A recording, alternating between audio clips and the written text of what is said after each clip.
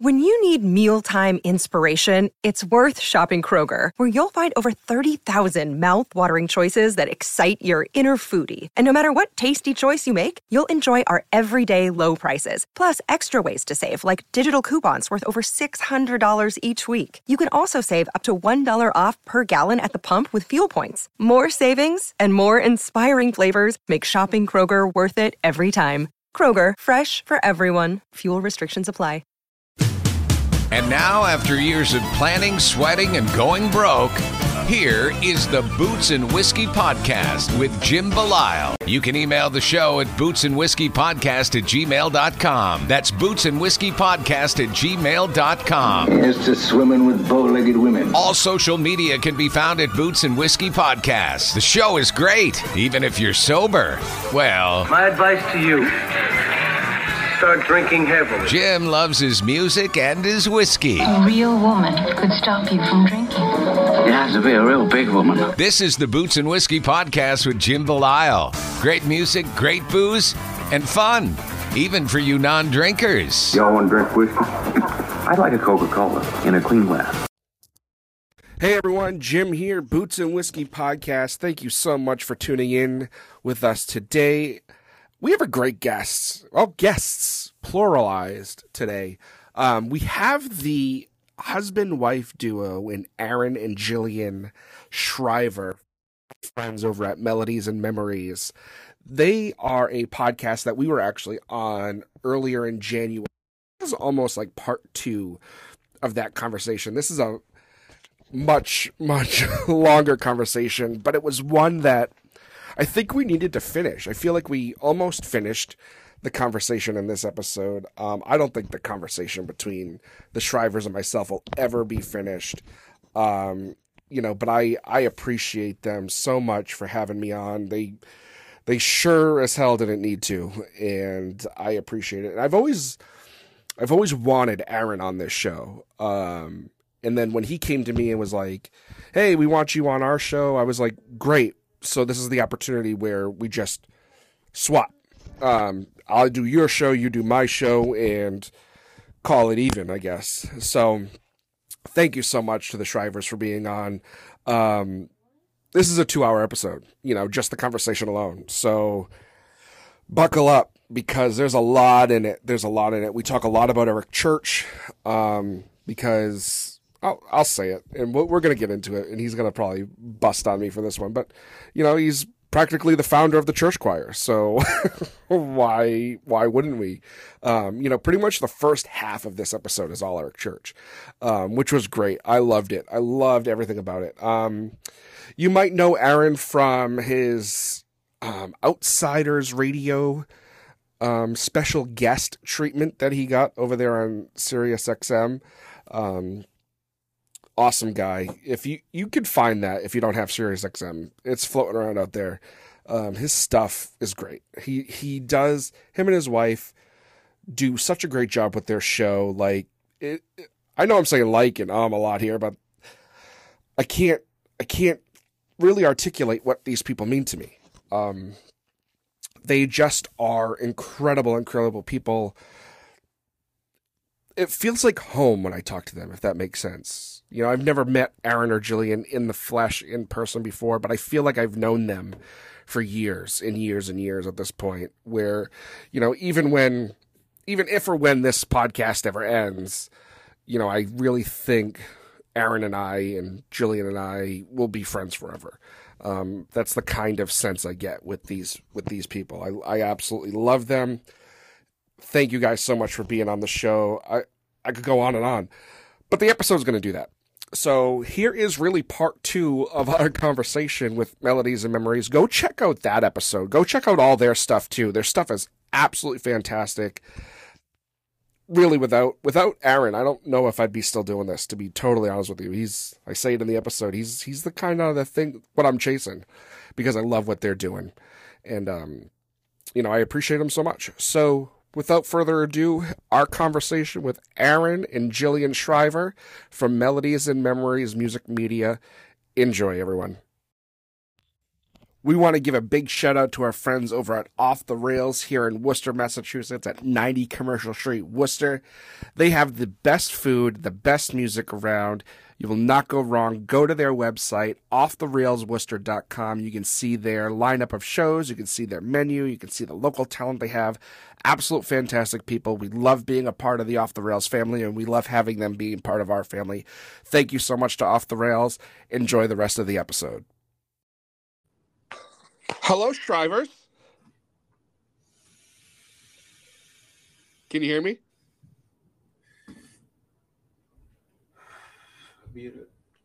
Testing. Hey. Hey, can you hear me? Can you hear us? Yeah. She knows how to run the board over there. I was like, we were trying to talk. I'm like, oh, wait, what's going on? Can you hear me? Yeah, I hear you. Cool. Oh, perfect. We've never done this before through the board. It's kind of interesting. So we wanted to use our mics and stuff. Yeah, you wanted to be more professional than me just talking into my phone? Is that what you're doing? Oh yeah, that's all I do, man. Oh, it's not super professional here on the Boots podcast. That's funny. You know, it amazes me the guests we've been able to get so far with the way I do this. That's awesome, dude. You know, we throw shit at the wall and hope it sticks. That's what I've been doing. That's what I've been doing forever. Fake it till you make it, right? Yeah, hell yeah. So, thank you for being on the show. This is actually, you guys are the first podcasters that I've had on. Oh, hell yeah, dude. This will be fun. I'm actually very excited because, you know, like I said to you guys last week, like I never in a million years thought I'd still be doing this. Dude, that is awesome. Yeah, dude, I can't wait. We're still doing it. Like this is just, I think we're in the same boat you are, like the feeling wise. Yeah. So, like I told you, you know, this show is about you. So I want you to, you know, kind of tell your story on how you started, why you started. Like, if you want to talk about how you, now, Jillian, do you prefer Jillian? Do you give a shit? I don't care. Okay. Yeah, it doesn't matter. Whatever works. All right. Whatever's easier for you. You know, if you guys want to talk about how you guys got together, how you know, whatever you want to do. Like, this is your show. You know, like really, it really is. Well, we appreciate that. There's a lot to tell. I was gonna say, yeah. I was like, where do you want us to start? In any direction. Like it started in March of '97 in my first concert. That's kind of what really led me into where I'm at today, I guess, because I went and saw Kiss with my dad, and it totally changed my entire aspect, I guess, on live music, seeing this show. And it was just wild. And I think that started my love for music and just general. And I just started going to shows, and I don't know how many concerts I've been to now these days. Yeah. Too many to count, probably. I think we were looking at, probably if I had guessed, 700 or so. Yeah. Over since 1997. I wouldn't doubt it. So, now, go ahead. Oh, I was just going to say, now, Jill, did you have that same sort of love for concerts that Aaron does before you met him? We met at a concert. We met at a concert. Oh, okay.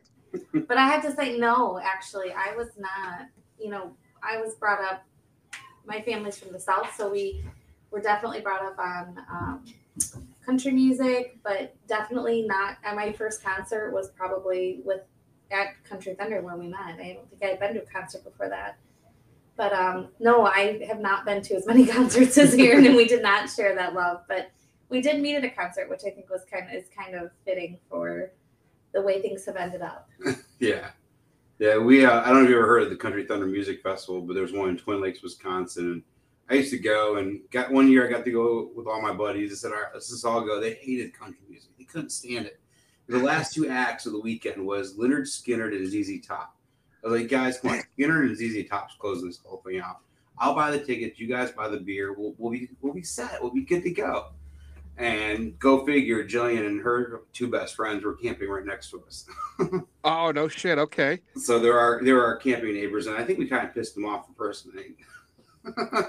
Yeah, we were definitely not as into partying as you guys were. And you guys were loud and playing that Smell by Skynyrd over and over again.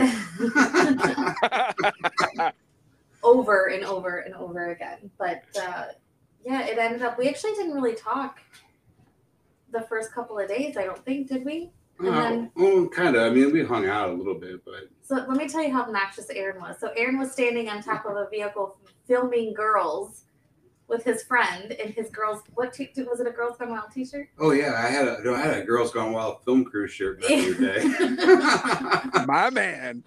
I think there's still a picture somewhere. And my buddy and I, so we're going to go to the full story of how we met. All right. So before we even met, which is really funny, we actually have our first meeting on film. So on those mini VHS tapes. Yeah, the night they were filming us. Not like that. We were doing that. Let me the, clear that up. The night before, my buddy and I, we went out. We were drinking pretty heavily. We had those shirts on. We both had video cameras, these little mini handheld video cameras. Just think this is probably 2004, I want to say. So a little small video camera handheld, and we're just walking around with these T-shirts on. Probably have a bottle in one hand, and the camera in the other hand, and just fucking around, having a good time. Well, the next morning we were watching the video back, like, hey, what'd you get on your camera? What'd you get on your camera? Type thing. And Jillian and one of her friends came out and started lifting this cooler, and I guess my friends started just filming randomly. And actually hears me say something on camera. Hears me say, oh, look at what, I don't know why I said, but I was like, look at the butt on that one or something. Look at the ass on that one. I don't know why I said it. Something along the lines of that. And that happened to be Jillian because she was bent right over. So we're gonna go there. We used to tell awesome. Story. So I just said something just totally guyish. I mean, yeah. Totally just back in the day, just a couple guys hanging out. I didn't know he was filming. I'm sitting there just kind of just BSing with my guy. And he has the entire first meeting because then you actually hear us go on camera go. Let's go talk to him. No, you hear, hey, they're lifting this really heavy white cooler. We should go help them lift this cooler. And you hear me on film go, we should go help them out. And then the camera ends on that. But that was a fun first meeting. And like, it was kind of funny because like your best friend and my best friend, like I was actually hanging out with her best friend more, and my best friend was hanging out with Jillian more. And the way it just ended up, it was cool because all four of us just kind of just got to know each other over the weekend and got to know one another. And then here we are 18 some years later, never thought it'd still be around. Well, that's incredible. That really is, because, you don't get a lot of that. You don't get a lot of that, organic story. And, nobody really likes to tell the way they maybe met their husbands or wives, the right way. You know what I mean? It's always some sort of bullshit kind of story. That's what it was. It was pretty innocent, but it was fun. It was fun. It was a fun weekend. That's awesome. Yeah. That's great. That's great. The fact is that we still have it all on video, just like everything. Even the entire weekend, over the weekend, we still videoed it because we just got these brand new video cameras before the whole weekend started. So it's still pretty cool to be able to look back on it like 18 years later. I'm still want to do something with those tapes. I want to put something together. I never have, but I thought it'd be cool to put something together like the weekend we met. Something that's like G-rated that we show the kids. All of our stuff is. Yes. Like, let's not, yes. not imply that. Well, I'm talking about the night before. We'll edit out all that footage out. That did not include me. Let's be clear again. That did not include me. Well, oh my God. Okay. That's awesome. Did I mention that my family's from the South and we're very traditional? Let's not go there. Oh man, that's awesome. I love that. It's. I could tell you stories. But that would have been for your show, not my show. Yeah. So, we've talked a lot, Aaron, about a lot of things, and we touched upon it when I was on your show. But you have this love for Eric Church. Where did that come from? Well, just all together, just playing into the story and just following along with the timeline. Jillian and I, probably about a year after we met at Country Thunder, she came to me and it's like, hey, I'm gonna skip town and go to Mississippi and go to school. And I don't know what you want to do, but you want to come with, the opportunities there. And I'm like, I'm living in my parents' basement. I don't know what I'm doing. And next thing I know, I'm packing all my crap I own and going to Mississippi, a state I've never been into before. But her family, she has some family down there, and she was going to go to school. And I ended up working kind of outside Memphis area a little bit. And my buddy and I still big Leonard Skinner fans, and they came and played South Haven, Mississippi. And we ended up going. I still remember we're standing in line and we're passing around a jar of moonshine. This is like not the stuff that you get like in Lynchburg, like that you could buy over the counter or whatever. This is the stuff that's made in the woods. Yeah. Like the Tennessee, Mississippi moonshine. So we're out there drinking this stuff. And someone's like, yeah, there's some church guy opening up. I'm like, yeah. My uncle's always told me that if there's 3 openers, their first opener is really shitty because they want to make the headliners sound better. So this guy's going to be terrible. So I'm already saying this guy's going to be whatever. And here it comes. The very first line is, I believe that gas is too damn high. And I look at my buddy. I was like, man, I think I lied. I don't know if this guy's going to be that terrible. I said, this would be guitar players playing the talk box, going to town. I'm like, all right, this is pretty interesting. And they were rocking, dude. Like, I know how you're talking. Like, you're a rocker, too, back in the day, man. So these guys, their amps are turned up a little bit louder than normal. And I looked over, and their one guitar player had tattoos up and down his arm. I'm like, all right, I can get into these guys. And the set just kept getting better. And then it was mainly a couple covers, but a lot of the singers like me stuff. And I'm like, just relating to song after song after song. I just keep relating to it. And the live show just got me hooked, dude. And all the way home, we weren't talking about Skinner. Jason Aldean played. It was like right when he had Hicktown out. He was the opener, like the main opener. And we weren't talking about those guys. We were talking about this church guy all the way home. And we were just hooked from there, dude. That's awesome. I told you my church story from, last week. And, if you're listening to this podcast and you want to know that story, you got to go listen to our show on your show. Yeah, it's kind of a little part 2. Yeah. And, I think it's apropos that we talk about church because he just announced, this huge tour he's going on this summer and all that. It's incredible what he's been able to do in his time. He was able to put out those first 2 records that, made the labels happy, and then he went off and did his own thing. Yeah. And that's what he kind of always did. Even putting on the second album, he put out Smoke Little Smoke, and they told him not to. They think it's career suicide. Don't do it. And he did it because he knew that's what the fans like.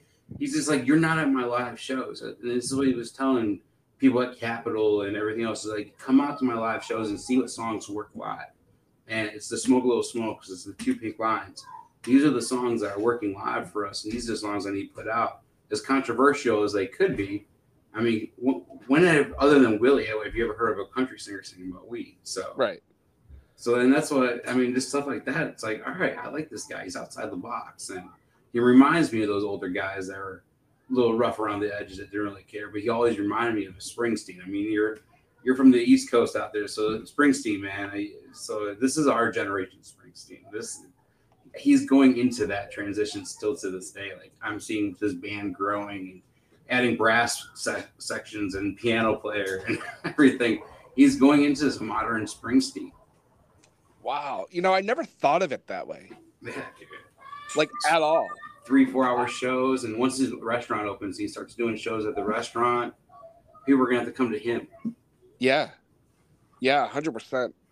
Now, I'm not sure if you read my article that I wrote about him and the tour. What do you think is the reasoning behind he's bringing out the people he's bringing out on tour with him? I think it's just, honestly, it's just people that's on his own playlist. He has the Outsiders Radio now, and he's playing his own playlist. And I think these are the people that you would find that if you looked at Eric Church's most played in 2022, it's going to be Cody Jinks. It might be a little Jelly Roll, some Lainey Wilson. You're gonna have these artists popping up, and I really think it's just his own playlist of people that he's played with, like Ashley McBride and stuff like that, and just pulling them all together and just showing how versatile everything is. You got to look at this. This is Eric Church's first time having openers since 2014, I think, since the Outsiders tour. So it's pretty crazy how many openers he's having, just how this whole thing's coming together. He just added a 3rd show today to Orange Beach, Alabama. Hey everyone, I just wanted to remind you about our friends over at the Afterglow Boutique, over there at 4 Evergreen Lane in Hopedale. Spot. She has moved out of Blackstone, moved into Hopedale. All of her stuff is still online. Don't forget, if you're going to go shop online, put in promo code BOOTS, that's BOOTS, at checkout for 20% OTS at the afterglowboutique.com. Cheers. Damn. So him and Lainey Wilson and Jackson Dean are doing 3 shows out there. Wow. That's nuts. Now, Jillian, did you fall in love with church the way Aaron did? I fell in love with Aaron, and with that comes Eric Church. No, So, I got pictures now, so. I'll tell you what. I love Eric. I respect Eric. I love everything he did. Eric was. We started seeing Eric back in 2006 or whatever, and really less than 10 people were at shows. There wasn't many. So we would hang out and we would talk, and so we got to know him on an intimate level and a friendship level, and I feel like that is why we care so much about him. So I care about that piece of it. I am not, I don't have to go to every show. I don't have to travel across the country. I don't have to do all of that, but I support Aaron in that he loves that, appreciates his music so much that's what, drives him, and that it's, so I've supported him over the years. So I love music. I love the artistry behind it. I love all the people that we've come in contact with and that we've had so much exposure to, and just amazing people. Like every artist we've met, so, that we've talked to and stuff has just been amazing. And his camp is amazing. His team is amazing. His family is amazing. So that's what I appreciate. But I would not say that I am a hardcore, hey, you've been to almost 50 shows, right? I've been to a lot, but again, it's been cool to watch him grow, and I think that's kind of just we got hooked really early on, and just to watch his career go from what it was to what it is now. Like we always hoped for that, but we never knew it was gonna be that. Right. Yeah, and I love his fans. We have made the most amazing friendships and relationships from the Eric Church fan group. We've gone on vacations together. We've been to each other's weddings. We've supported each other during childbirth, and they know our kids, and they vacationed with us at times. We literally had a church choir table at our wedding. We did. So that sense of family is what I love about Eric Church. I feel like I have not met a single person in that group, that hasn't supported each other in one way or the other. They're so kind. Everybody, will give you a ticket, or, if you can't get a ticket, they'll find you a ticket, or they'll, whatever, put you up for the night or help, whatever, and I think that's what Eric has done, building his community so much from where it started to where it is now. It's just created this huge, family. I don't know how to put it. So that's what I love about it, I think. It's funny because we talked a lot about OAR last week, and hearing that story about Eric and the fan base reminds me a lot of OAR back in the day. I know it's still that way now, but I've so far removed myself from it that for a lot of reasons. But we're neutral on that. Yeah, there's the good, the bad, and the ugly. Yeah. There's definitely some struggles. There's been some loss. There's been friendships that have been broken. There's lots of things that you have gone through, and I'm sure you can relate with that group as well. But would I ever say that we're worse off for it? No. It definitely has been. It's shaped our relationship. It's shaped our family. It's shaped our where we are now. So I appreciate all of that. But yeah, there's definitely some ugly out there as well. Oh yeah. Yeah. No. Let me ask you, Aaron, because you've been a super fan for so long, and I don't mean that in a disrespectful way at all. Do you have a little? And I'm going to ask you this, and I'm going to be. I'm putting you right out there. But do you have any sort of resentment because of you saw him when he was nobody, and now that he's somebody, you're like, oh shit, and I say that in a way of because it's cool because Eric's still Eric to me. We're still it's more his people that keep him kind of guarded and keep him back, kind of hid back, in a way, not hid back. They protect him. He doesn't have access to the guy like we used to. He doesn't hang out at his bus after shows and talk to fans because there's only 10 of us out there. Right. That used to be cool. Like we used to do stuff like that. And now there's like, it was really cool. We were in Green Bay, for example. We were in Green Bay, Wisconsin. We had tickets for back-to-back nights. First night we took the kids. So very first show, all 4 of us went. And I could swear Eric was going to notice us. We were prime front row pit. I was like, dude, he's going to see the kids and we'll see what happens. And it was like, what, the second to last song, he finally noticed us. And the minute he was done, he walks off stage, walks right to us. First stop he does, comes over and hugs Jillian, hugs me, takes a picture of all 4 of us. It was like my profile picture for like the longest time on Facebook. I just love that picture. And it was cool. And then the very next night, he saw me again in the pit. He walked over, he came over and gave me like a side hug. He goes, dude, family looked awesome. He goes, dude, really, like, congrats, whatever. He says, it's like, looks like everything's doing good. And he goes, it's really cool bringing them out. And I'm like, this is awesome. Like, Eric's still, like, he's still trying to be as personable as he can in the 10, 15, 20 seconds that we might still get every now and then here at a show or whatnot.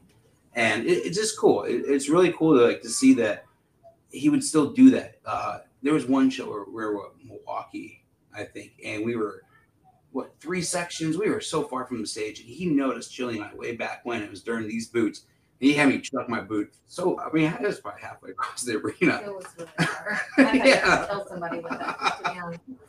I launched this. So, like, Eric's always He still just, Eric. he can't have the accessibility that he used to have. He can't possibly be close. And again, there's those things too where you just have to, like I said, with the good, the bad, and the ugly. Like it has created in the past, rough waters sometimes with people, and so we to your point as well, we've kind of removed ourselves, and we're just like, we're here for the music. We appreciate the music, and if we happen to get close enough to say hey, then great. And if we don't, it's a great show. We still appreciate him and his music and what he's become, so I don't think there's any resentment at all. I actually just think it's more like, it's just amazing to see where he's come. He is now. And in the fact that like a lot of people in his camp are still there. Yeah. I think that's a lot about him too. Like, his manager and like his, his, I don't even know what was Marshall, merch guy, and now Marshall's came in as a merch guy. Now he's like the CEO of like he would hold people's purses for us, like he was like that guy, and like now he's like on top of his camp. So I think that says a lot for him too. He keeps his friends and his people close to him, and I think that's cool. Yeah, that is great. It really, really is.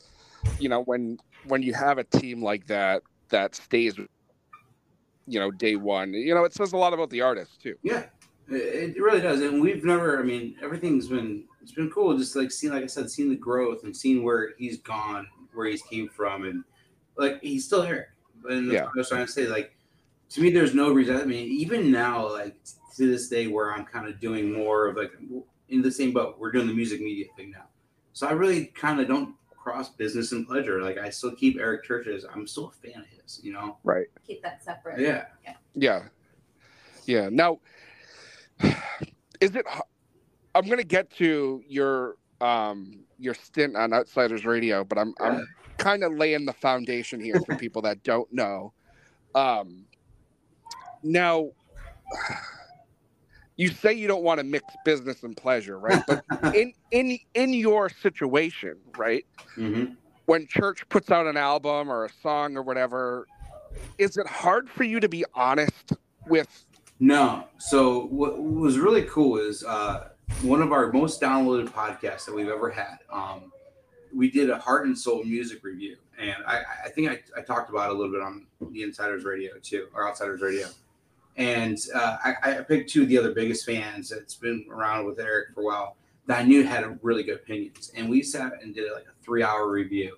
And there are some songs where this song is like, we were honest about it. And that's something I can always be. And I feel like I can give honest opinions now. And that's one of our most downloaded episodes we've ever had. And because people really wanted to hear what we had to say about the album, I think. And I don't know. I can't wait to do it again. Because the minute Eric announces a new album, I think we're going to do the same show all over again. If I can get the 2 to do it. That's awesome. And that's kind of how I felt. I'm a big Luke Combs guy. Like I am. I discovered Luke during his Vine days and all that. Like, I'm not Days. right. I'm not at the level you are with Eric, but been around long enough, right? Yeah. And I wrote an article a couple of weeks ago about when Luke had announced that he's coming out with a fourth album, and I cringed, I shuddered to the to the thought of like, oh, good, a fourth album that's going to sound like the last three did combined. But like for me, being the person I am and the New Englander in me, like I have no problem saying that. Yeah, exactly. I'm sure if Make Wake came across it, I'm sure they're not too thrilled about it. I will tell Eric Church how I feel about the song Jenny right to his face. No. Here's the thing about opinions, though. Like, in my opinion, but like, how do you grow? Like, without constructive feedback and without honest feedback, like, how do people grow? Right. Like, and not that they would listen to our review. Like, dear God, Eric Church could care less about what we. Well, I'm just saying, you like, never know. Like honesty, these reviews can make waves, and but I just feel like honesty is honesty, and if you didn't like it, you didn't like it. Like, I don't think you're not gonna like everybody, and you're not gonna like everything, and that's okay. That doesn't mean you don't like him. That doesn't mean that you don't like or appreciate the work or that went into it, but you don't like it. I want to see, like, everybody's allowed to not like everything. Talking about Church, man, I want to see where he's going to go this tour now that he doesn't have Joanna Kahn with him. I really think that he really pushed. I think she made those shows. Like, Eric's show is top notch, anyways, but having Joanna out there with him, dude, that was like the cherry on top, dude. And I know he's been using like a brass section and a couple other backup singers. But I want to see where he goes this tour coming up and see how he fills that void and that hole out there. Well, seeing you brought up Joanna and the the knowledge you have, what do you make of that? Was that a mutual decision? Because you hear about shit on the internet. Right? I don't know. Yeah, you hear about everything and you hear about rumors. And honestly, I 100% don't know what exactly went down. But I'll say this: the weirdest part of this whole thing is neither of them put out a statement about anything. It was just kind of like, they're done. It's over. Like, there's like, Eric didn't say, hey, thanks for the time, but Joanna didn't say anything like that. It was just done. So I'm like, all right, that's kind of odd, but who knows? They don't have to do that. They're not in the position where they have to put out anything. Right. Here's my thing. I think, and nobody could care less what Jillian thinks, but no, hold on. No, I'm going to interrupt. I'm going to interrupt you real quick because I'm going to say I care what you think because I've listened to so many of your. I'm sick of listening to Aaron's voice. Aaron always says, Jillian, you need to talk more. And I'm like, you talk enough for the both of us. I just think, they've toured together. They've been together a while. Right. At some point, maybe it was just time to move on. She has built a great fan base for herself. She's a phenomenal singer. Now, I'm wondering if Eric thought maybe he was holding her back in some way. It very well could have been it's been however long, and it's just, I'm going to do something different, and you need to pursue your own thing. And it wasn't didn't necessarily be a negative thing, and you don't always have to put out a statement. You don't have to explain yourself to anybody.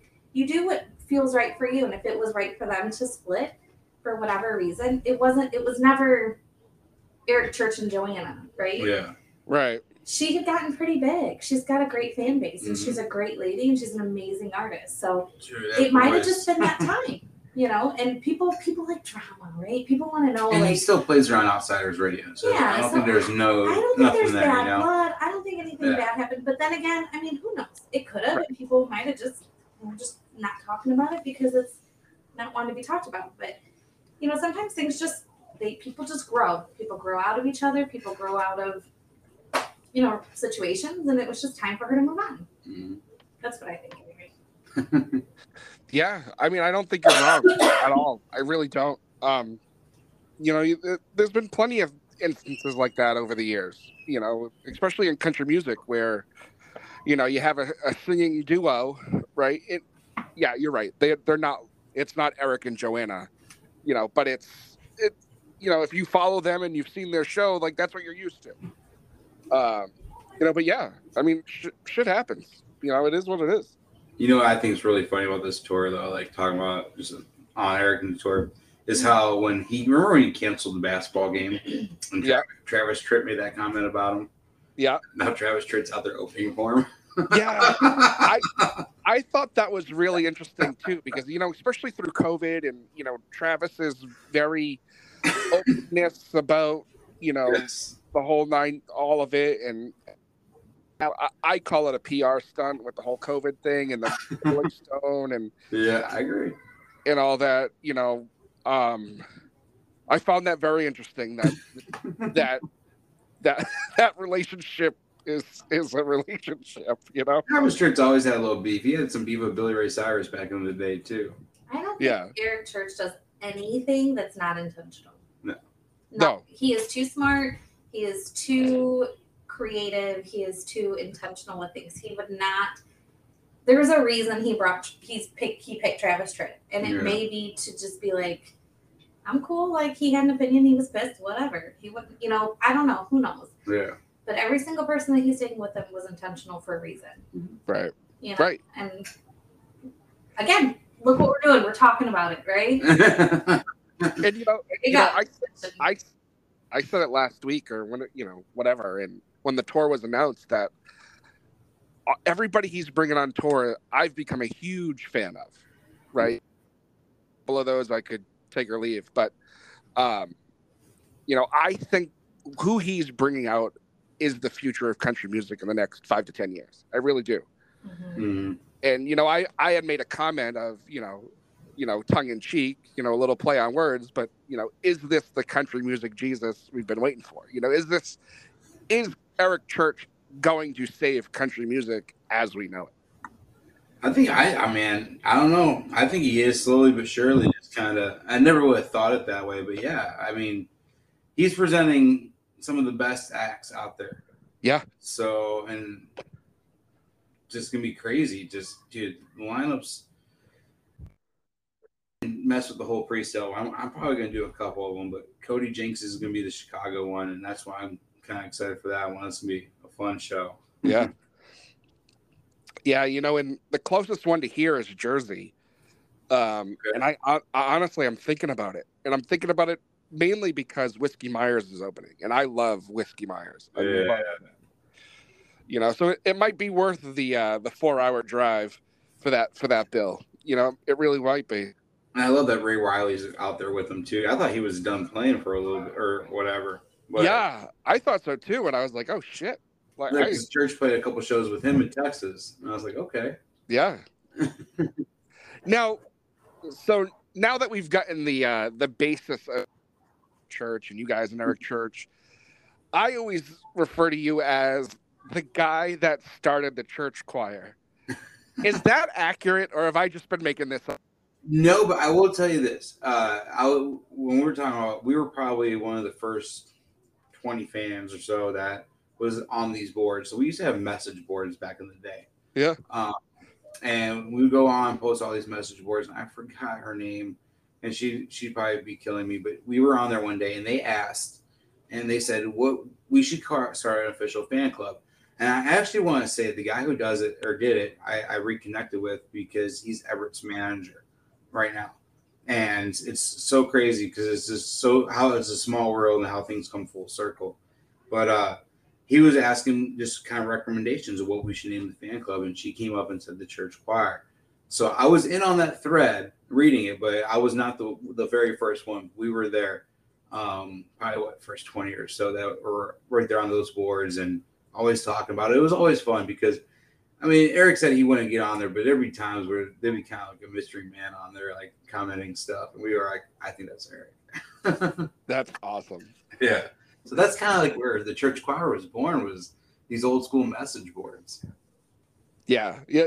OAR had one too, you know, back to OAR, you know, because that was my travel around and follow to, 50 some odd shows and, see them in different states and then see them in, I would see OAR in New England, between three states and 4 shows in 3 days. It was crazy. So how were you chosen to have your Outsiders radio gig thing that you did? No. That's the question. I was on my way. I got to cover Americana Fest in last September in Nashville, and my dad and I were driving down to Americana Fest, and all of a sudden my phone rang. And it was a 615 area code, and I knew that was a Nashville area code. And those are the numbers you really don't. You don't not answer. Yeah, Correct. You pick those ones up. Yep. So I answered it, and it happened to be the host of. They're going to be the host of Outsiders Radio, but they couldn't tell me that they're going to be the host of Outsiders Radio yet because they couldn't make it official because it was like probably 2 months before the announcement of Outsiders Radio actually launching. Yeah. So I kind of was let in on an early secret where I couldn't even say anything about it. And then they told me, well, we want you to be one of the first fans.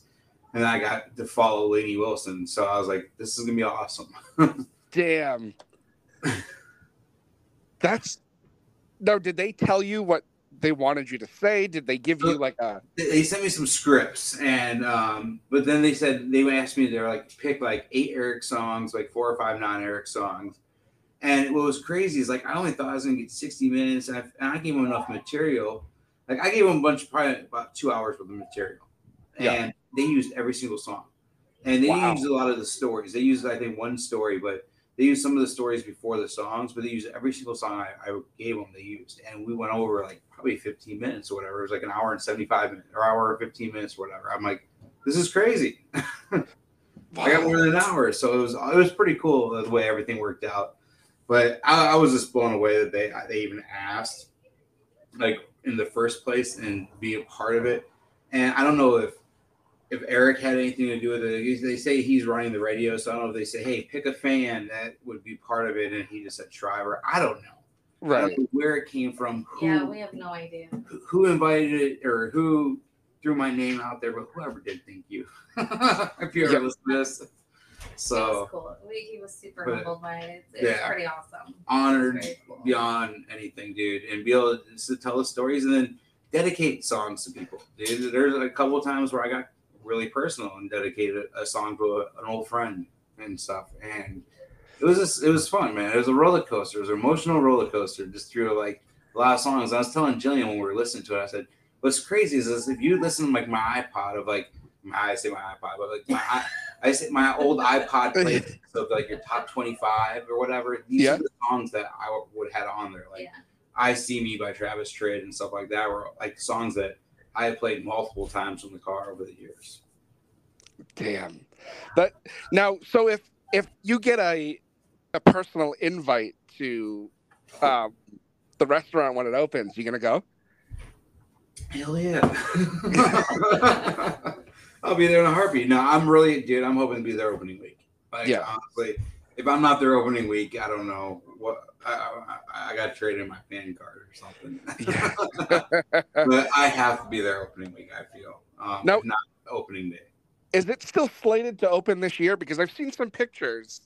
I don't know. I have a friend. She was down there. Somebody in the church choir, one of the park groups on Facebook, whatever. They asked one of the construction workers, and they said it'd be late this year, early next year, before they even have it done. Oh, wow. So okay. He's remodeling everything. So I don't know. Whatever.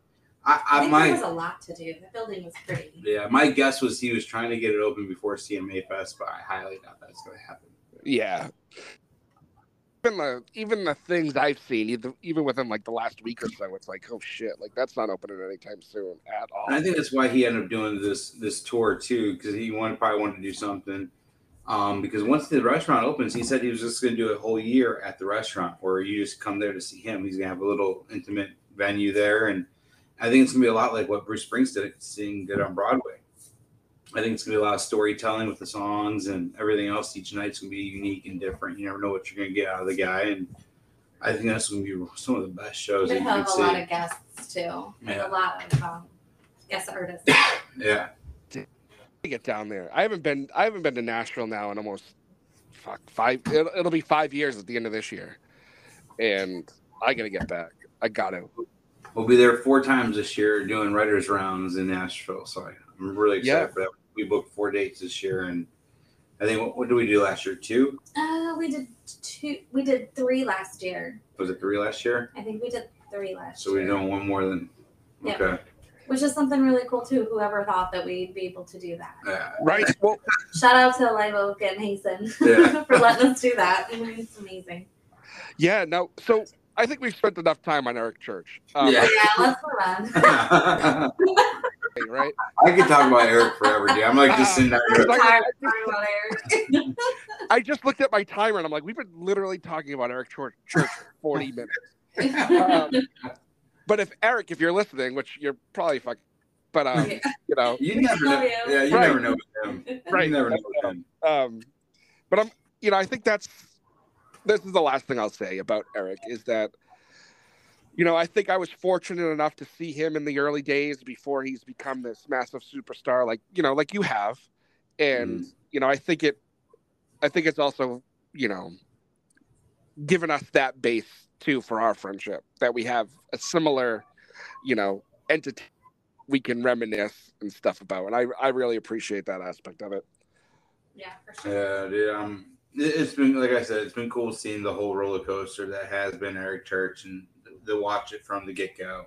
Yeah, and just see it grow and see his struggles and playing in heavy metal biker bars and everything else, and it's been fun. Yeah. Now, let's talk about your show a little bit. Okay. I honestly am blown away that you even asked me to be on it, and I can't thank you enough for it. That was fun. Awesome. We enjoyed it. Yeah, I did too. Like, I've actually, I don't listen to any of my shit over again. I really don't. But I've listened and watched our episode probably 4 times since last Monday. You even want to watch the video part of it and actually see like me sharing pictures and stuff? Yeah. I don't know if you can see that live or not. I did, well, because you had shared it on Facebook, and then when we got off, I was, it replayed, so I kind of watched it right after we did it. I was like, that's awesome. That was cool. I didn't share anything embarrassing, did I? Nah, who cares? I try to show the journey of people, man. Yeah. That's one thing I love doing is like whenever I have a guest, I'll go to their social medias and like either their artist page or like their Instagram or their Facebook or whatever, and I'll scroll all the way back, as far back as I could go. And I'll have a notebook there, and this is part of my research. I'll sit there and I'll just grab pictures. But also, as I'm going through, I'll look and see like ideas of stuff I could talk to them about. So I think like one of them I brought up with our podcast was you had a picture of Sinners Like Me, and then your caption was like, or the album, you're like, oh, it changed my musical influence or whatever like that. And I'm like, oh, I got definitely talk to them about that on the podcast. So that was something I wrote down on my piece of paper real quick. Yeah. So that's kind of how I. Also, don't forget our friends over at hogwashandrhinestones.com. Our good friend Ray is the owner over there. She makes incredible clothing that you've seen all over the place, from Nashville to Boston to everywhere in between. Some really big names have worn her stuff. That's hogwash, the letter N, rhinestones.com. Check them out. Tell them the Boots and Whiskey podcast sent you. You won't be disappointed. Check them out. hogwashandrhinestones.com. Research the show is grabbing those photos and showing the journey. And I'm like, you know what? If I'm already going to be doing that, why not just share them as I go, as I talk about the stories? I love that. I love it. Now, Jillian, did you have any reservations when Aaron was like, hey, you want to do this show with me? Absolutely. Well, she was a guest at first. Like you had your own episode. Yeah. So and I asked you after that. Yeah. So I am not a very outgoing individual. You don't say. I would have never have guessed. I can't carry a conversation at all. Like but so when he asked me to do it, I'll be perfectly honest. It was because I love and support him, and he really wanted me to be a part of it. So I was absolutely terrified. I'm still terrified.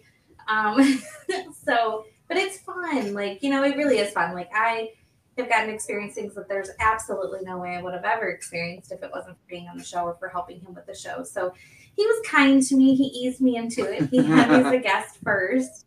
And then I was running the board in the background. And then one day he's like, I'm going to put your camera on. You should put your camera on. And I'm like, oh my God, let's not. But we did, and it's good. It's fun. It's something that we get to do together.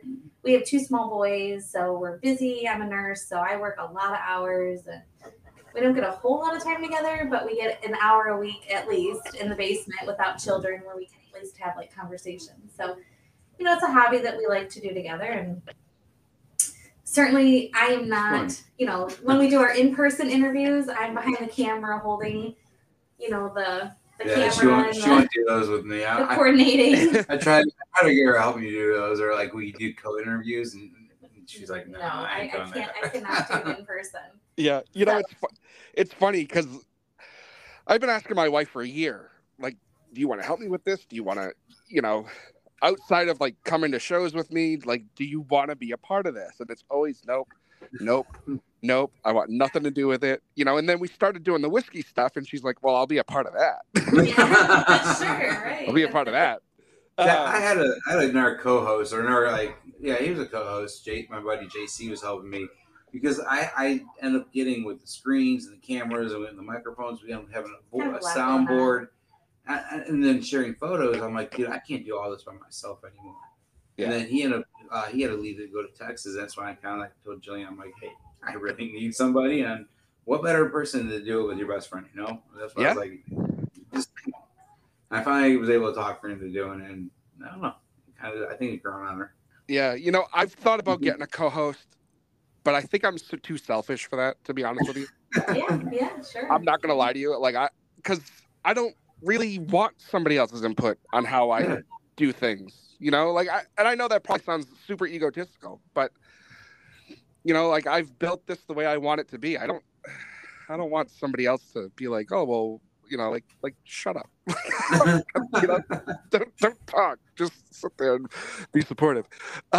She does that behind the camera. That's what I no, not really. She'd be like, no. The way the show is, and the way he does things, like, he has pretty much full control. Like, I let him do his thing, and every once in a while he'll be like, hey, what do you think about this person? Or do you think we should have this person? Or, do you think if I ask this is too, because he's very, we talked about this last week on your show, like, yours is very impromptu and kind of off the cuff, and we're very planned out, and we research, and we know exactly what we're going to talk about, and how things are going to go, because that's how that works for us. So we'll talk stuff like that, and he'll ask my opinion, but usually pretty much everything is Aaron's show. It's kind of Aaron's way. Hey, I'm just there. I ask your input all the time. And now we have her reading our show intro every week. He really has. He's being pretty sure it's going to be, Melodies and Memories with Jillian Shriver. I'm kidding. Well, I love how he put your name first. That's awesome. She always joked around about having a nursing podcast or doing something like that. I'm like, well, why don't you just come be a part of mine, and we make it ours, and just do something together like this? And I think that's kind of where it led to. Yeah. Yeah. That's great. It's for me, last week, but this kind of. For me, this all started out of strictly boredom, and then to be, as far into this as I am, it's honestly, it's stupid, it's stupid how long this has gone on, and not because I'm not having fun, but only because I never thought it was going to, I figured I'd get a couple of guests, and then somebody would listen to it and be like, dude, this is not for you. And that's how things. Man, I'm talking more than you now. But I think that's how things are born and how things become successful. It's not. Yeah, you have to work hard at it. You've got to put some planning and intention behind it. But when you're authentic and you're just doing you, that's what people like. That's what people want to hear. They want to hear what you think. They want to hear what kind of music you're listening to, or if you feel the same way they feel, or whatever, Mm-hmm. I think if it wasn't, and you were, it's just like, I compared it, this may be TMI for you, but let's just go there, because we're going to go there. Yeah. We've already gone there. So. I mean, it's like when we had our kids, it took me a very long time to get pregnant, and we went through all the hoops and everything. And then finally we were like, we're just going to take a break, because this is just too much. It's too expensive, whatever. And we stopped trying so hard. As soon as we quit trying, boom, get pregnant. So it's kind of the same thing. Like you try too hard, you force it, then it's not authentic, and people can tell, right? Yeah, and the try is the fun part. Okay, I didn't say we're there. I'm just saying, you just attaboy. So I'm not surprised that the two of you are still doing what you're doing, because you both started because you wanted to just do something. You liked something, you wanted to talk about it. There's people that have like minds and want to hear it, So I think I'm not surprised that the two of you are doing well. It's the kind of stuff I can't say on my show, so. yeah. Right? Our show is a little less. But like that's I think that was my biggest question mark coming on your show was like, this is his show. I can't be me. I can't be who. I still want you. Yeah, I still want you to be you and stuff. We still. I mean, hey, if it goes there, it goes there. Like this is how we have. I don't know if we've had any interviews where we haven't. And actually, the only reason we have to censor a little bit is because we do live, because we go live. Mm-hmm. Right. If it wasn't because our show, because we have had some situations where not necessarily with more with visual, like branding and stuff in the background of guest services. I had Tommy Chong on, and we got booted from Facebook like 4 times. Yeah, and so that's the problem, is that because we're live, we get censored and we'll get shut down. Right. So if we weren't live and we were just doing audio, of course, like we could care less. Like we're not gearing toward, but it's just because we happen to do it live. That's I might have to do more audio because Jillian talks way more. Oh my god, I haven't shut up. No, I love it. You like pulled it out of me. We did an episode on our podcast in December where it was just audio only, and Jillian talked a lot more on that episode too. I sure did. Yeah. Because I told you I'm not a I don't want people looking at me. Even though you want to hear a funny story, she got all dolled up. Oh my god. Makeup, lipstick, everything. And I'm like, I walked in, I'm like, what are you doing? She goes, Don't the show. What are you talking about? Don't tell me it's not a video. I'm like, yeah, dude, it's just audio. I'm sitting here done up, hair, makeup, the full 9, to look good for your show. I can't tell you how we've had a ton of guests that have done that, and they're like, oh, it's not video. It's like, did you not read the 3 emails I sent you that it's audio only? Clearly not. Again, Aaron gets those emails. I don't. And yeah, that's true. That's clearly true. Not a great communicator. That's just marriage. That's just how that works. Oh boy. Damn. Now, so I'm gonna put you in the hot seat a little bit because you asked me last. Yeah. What are some of the episodes that you've done that you were like, oh my God, kill me now? Well, I don't know. Kill me now. One that I kind of like, I don't know if I want to say I stumbled or I fumbled or I don't know, whatever. I had Randall King on, and it was about a year after his sister passed. Almost to like the day. To the day, and he started crying on there, and I didn't know I didn't know where to go or how to, like, what direction to go. I have Randall King with tears, and we're live, like video, everything, and so like I think that's been one of my like moments where like, oh crap, like, what do I do, man? Like, I still have never gone back to watch that or listen to that because I don't even know where I went or. I think Aaron and I are both very, especially well, not I too, but Aaron specifically we're very emotional people. Like people's feelings affect us tremendously. So, when somebody in those episodes when somebody gets super, upset or emotional, or it's like we fall right into that too. And if I fall into that or he falls into that space, we're not coming back. Yeah. So we have to be kind of guarded because, like, help me. Whose episode did I cry to the entire episode? I can't think of his name. I can't think of his name. I'm completely blanking. The artist? Spling Stairs.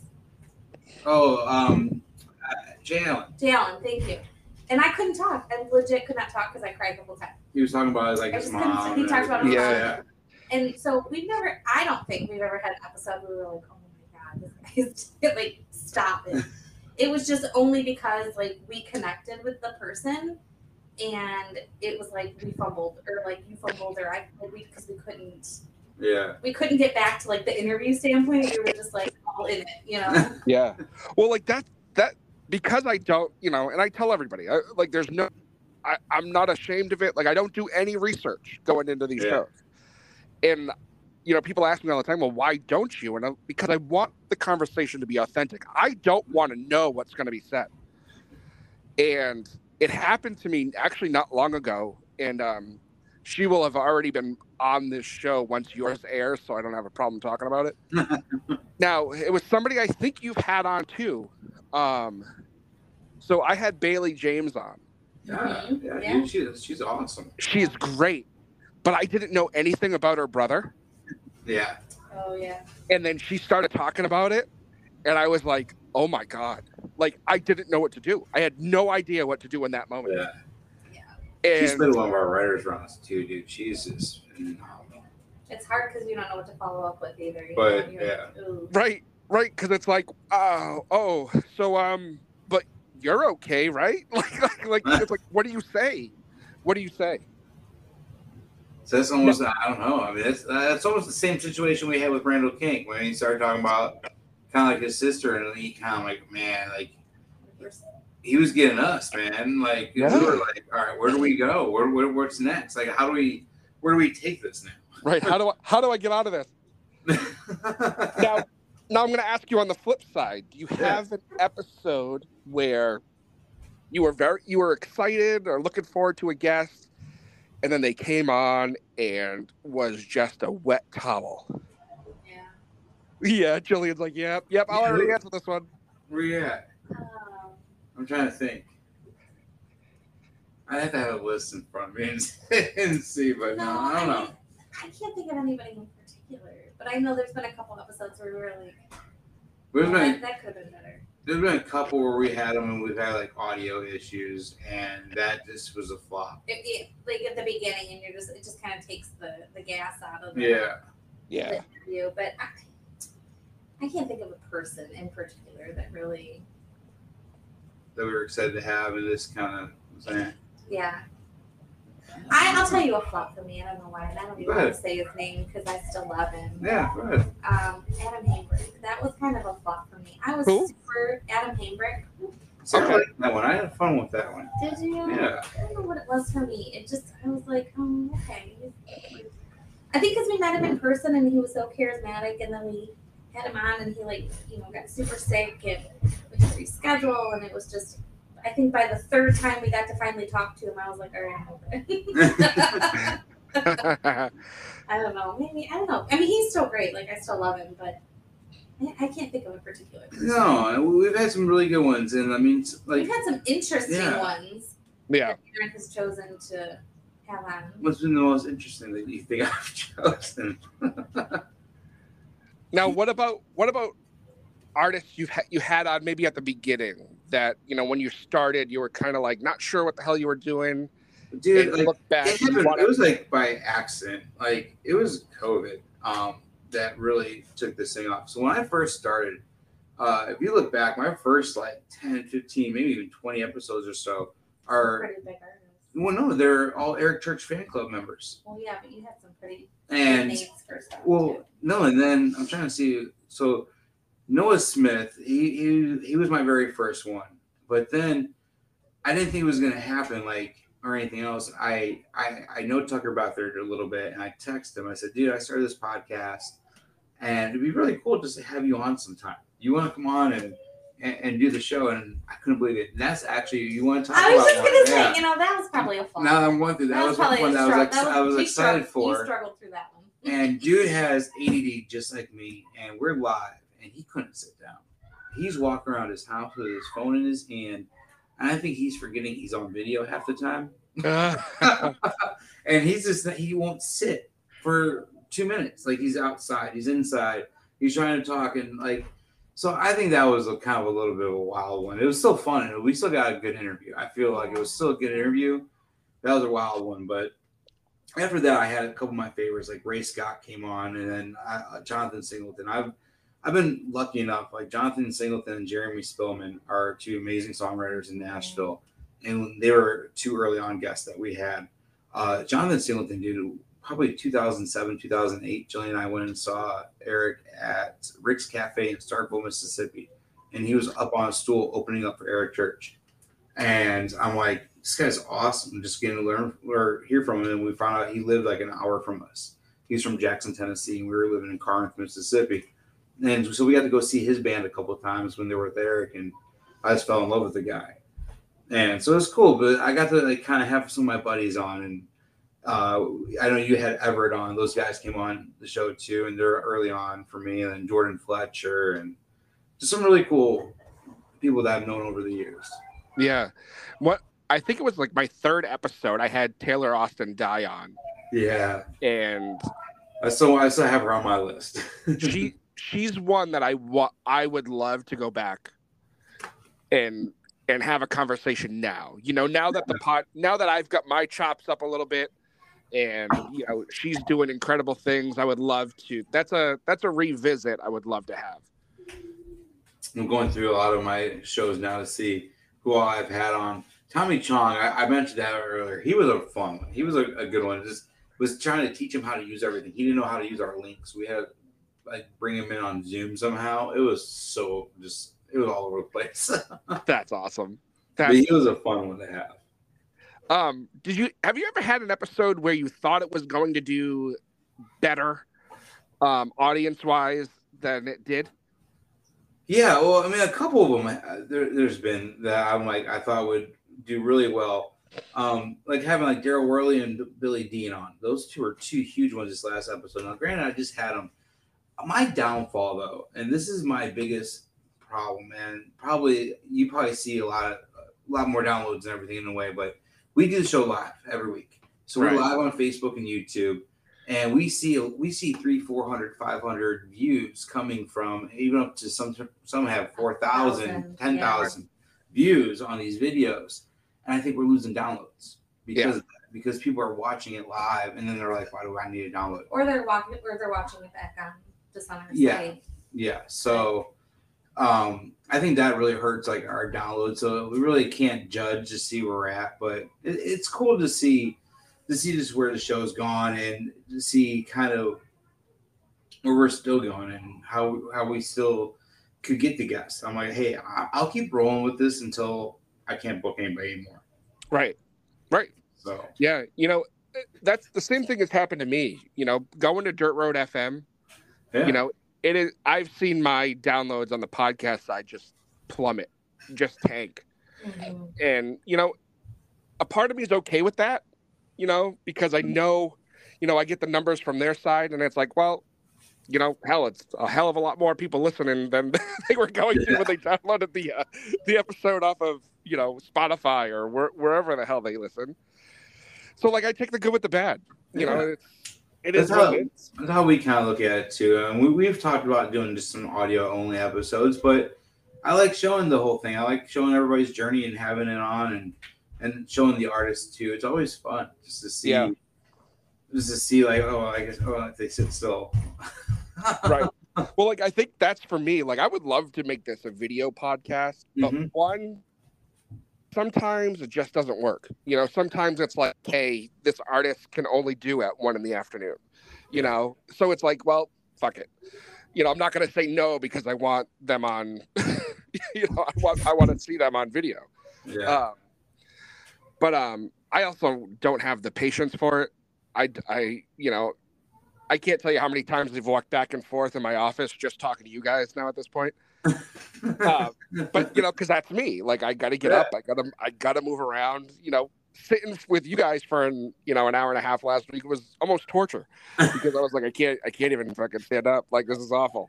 I move in my chair. I'm doing it now, but I move a lot in my chair. Like I'm always like lifting myself up and sitting back down, and that's just me trying to move around. But yeah, I move around a lot. I'm always I'm rocking or something. Sometimes shaking the camera, and Jillian's like, "Stop it." That's awesome. I love it. I love the way you guys do your show. I really do. Like I thought it was like a breath of fresh air. You know, because it wasn't boring. It wasn't. You know, the questions were incredible. They were thoughtful. They were thought out.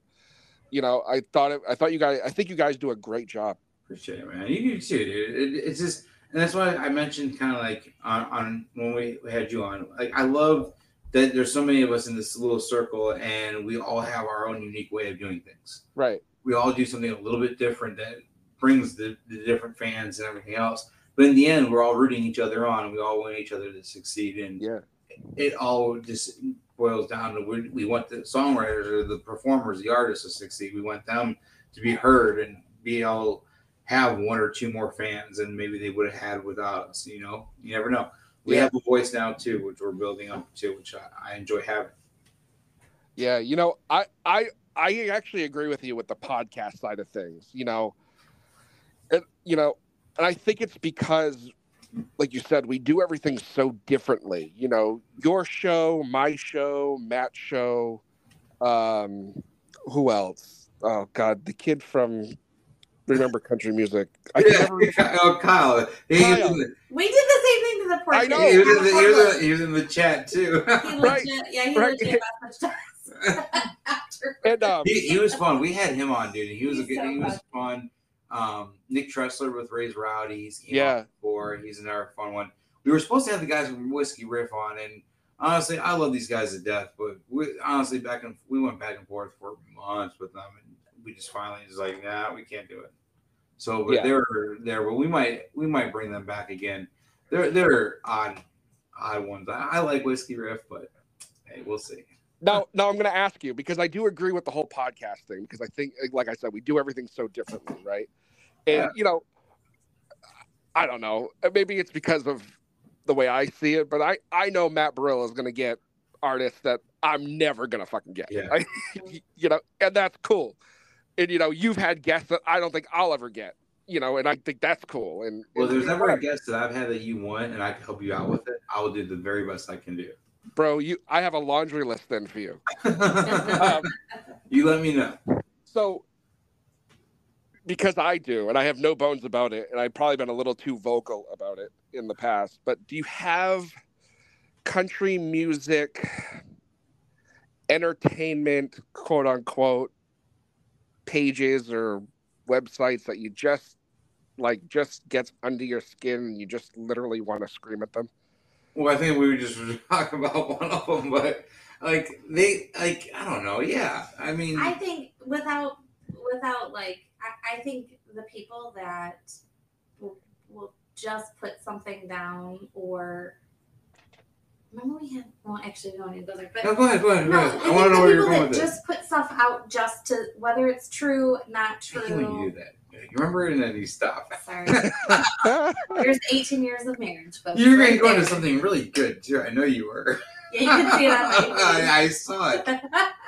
I just wish that there are some sites that I feel like put out stuff that just isn't true, and they do it just for attention, and then it waters down everyone else. It's just like another drama thing. It waters out the actual quality people that are really put their heart and soul into it and actually write articles and put their opinions out there. And it's not just shit or just regurgitated crap. That's one thing with the stuff that we're just kind of with Whiskey Riff a little bit. They recycle a lot of their stuff. Yeah. Granted, it gets hits. It works. Yeah. So whatever. They do a lot of the recycling of their stuff and this and that, but it'd be an honor to be as big as those guys one day. I mean, it's awesome. One people that I look up to that I watch their site and I watch them a lot. I'm friends with the guy who runs it on Facebook, Music Mayhem. I don't know if you ever checked those guys out. No, I haven't. This is the first time hearing it. Did they get over 1 million views or hits a month? I can't even pronounce the guy's last name. Andrew W. I'll just say is his name. It's a really long last name, and I just can't pronounce it. But Music Mayhem is a site that I watch, and they do a lot of stuff out of Nashville, a lot of country acts, and I like how their format and how they're running things. So I kind of keep an eye on them a little bit. But other than that, I don't really visit many blog sites. Yeah. And stuff like that. I kept an eye on CMT a lot because I'm a huge fan of. I don't know if you ever heard of her, but she'd be amazing to be on your podcast sometime. Allison Monaguru is her name. She has a book out, but she's been #1 music media. She worked for CMT for years. writing some amazing stories, but she's interviewed some of the biggest artists and some of the biggest names. She's interviewed Church and Luke Bryan, Brooks and Dunn, Tim McGraw, all these guys. Lee Bryce wrote the whatever you call it in her book, like the intro to her book or whatever it was. She's put a book out where she's talking about all these stories that she's had over the years. And Damn. Yeah, we had her on the podcast, and probably one of my favorite. If I had picked like a top 10 favorite, she'd probably be in that top 10. Yeah, of shows. She's amazing. Yeah. But again, back to the whole like support your fellow man. Like she's like been Aaron's biggest cheerleader. She's like, go for it. Like half the stuff that he's done probably wouldn't have happened if she wasn't like, all they're gonna do is say no. You want to know how we met her? You want to hear a funny story? Oh, that's a full circle story too. Yeah. So talk about how small world and things come full circle. About 4 months after Jillian and I had our first kid. So almost 9 years ago. Yeah, we finally got a chance to go out because like the first 3-4 months she didn't want to do anything.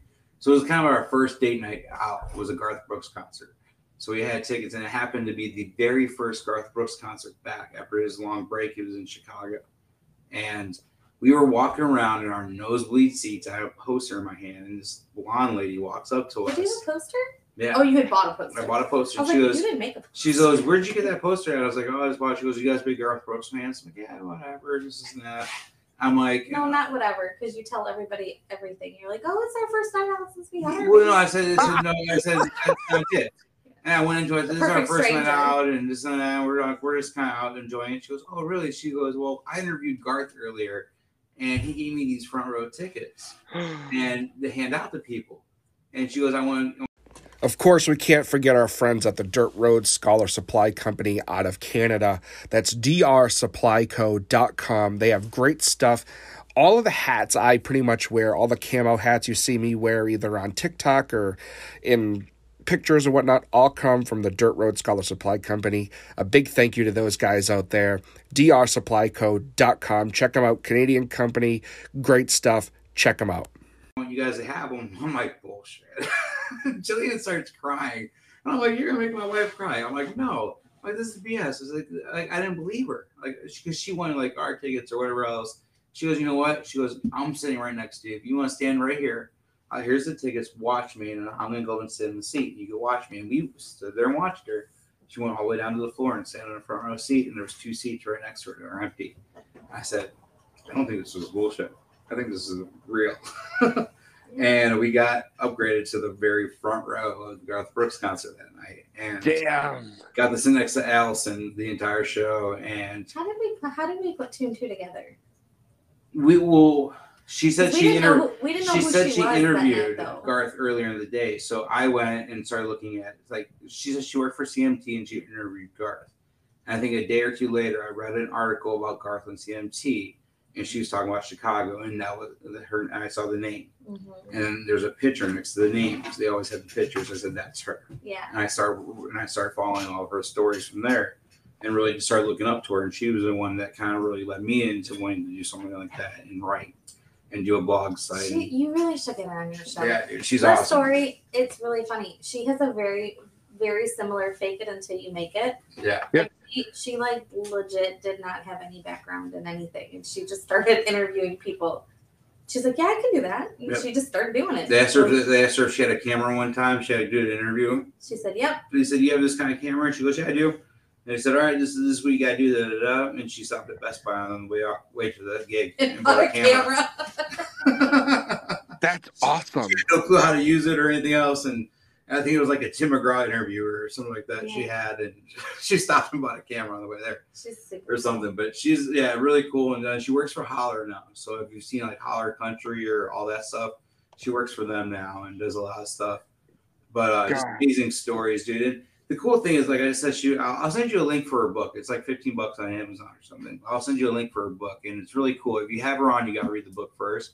But she talks about Jillian and I in her book and the night she gave us the Garth Brooks tickets. Because I'm sitting there reading the book, and when we reconnected, she goes, I think you need to turn the page, whatever. I turned the page and started reading, and I said, holy shit. She's talking about Jillian and I. Damn. So it was just a full circle. Yeah. As we're talking about, like, fellow websites or fellow, people in music media and interviewers and podcasts and whatever, like, for the most part, everybody that we've come in contact with within this realm has been super supportive, super great. You know, it is competitive, but it's in a good way. It's like, hey, this is what I did, and it worked for me. So try this, or let me help you. You know, like people have been really, really supportive. If it wasn't for Matt Burrell and Ray's Rowdy, I never would have writers' rounds down there, dude. Yeah. They influenced me to have writers' rounds, and on my 100th show, before my 100th show, I had Rob Schneider on, and this is actually a pretty cool story that I've totally forgot about.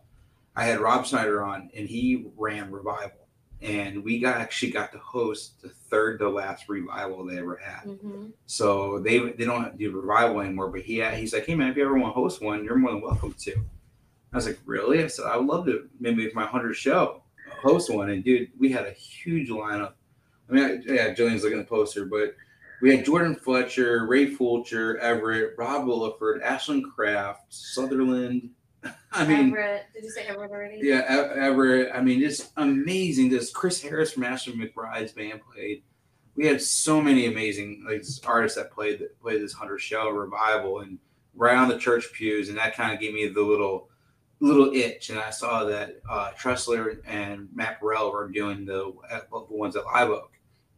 So I went to Live Oak once and found out that the owner was from Rockford, Illinois, not far from where we're from. So I started talking with him, and we kind of connected over the Chicago connection a little bit and everything. And he's like, yeah, man, if you ever want to have one here, just let us know. We'll work out a date. And we'd love to host you. I was like, really? I was like, that'd be awesome. And so now we probably on our 5th or 6th, I think, now at Live Oak, and we have 4 next year planned. And if you ever want to go in on one, you gotta let me know, man. We'll partner up on one and have you guys come out and co-host one sometime. Dude, I would fucking love that. Man, no, seriously, we just partnered with Neon Grit. They're an artist management company in Nashville. But if you ever wanted to host like a round or even a couple rounds or something, just co-host one with us, dude, and come out there. You can pick the artist, and we can make this happen. Yeah, because that would be great. That would because we thought I've been thinking about it because I see you do it, and I'm like, fuck, if Aaron can do it, I can do it. Because if you ever want to try it, let me know. I have no shame in telling anybody that you're the person in this industry that I'm chasing. Dude, no, we're running parallel, dude. Come on. I mean, I appreciate. For me, I need somebody to chase, and you're that person. But yeah, and I'm like, because I see it, and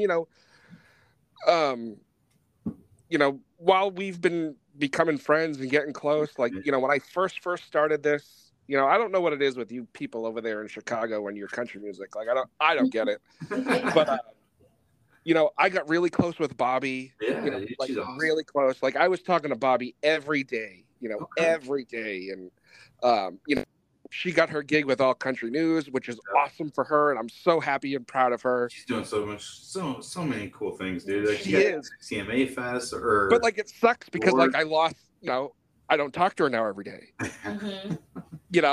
And she called me, and she's probably gonna get mad at me if she listens to this, but like she called me one day, and like she was just like, listen, like I love you.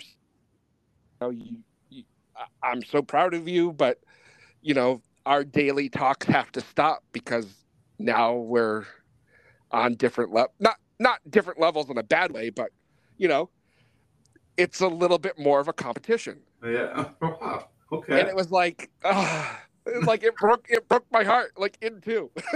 Yeah, dude, that's wild. But I see Bobby a lot at concerts. We do a lot of concerts together, and that's something we're lucky about. We share the same love for Joe's Bar on Weed Street here in Chicago. And so we go to a lot of the same shows, and her and I early on would be interviewing a lot of the same artists and everything else. Sometimes she would get the interview over me, or sometimes I'd get the interview over her. But we always, at the end of the day, we're just felt like we're on the same level. Like I still feel like we're all just kind of doing our own thing on the same level, and all of us are being successful in our own way. Yeah. I agree 100%.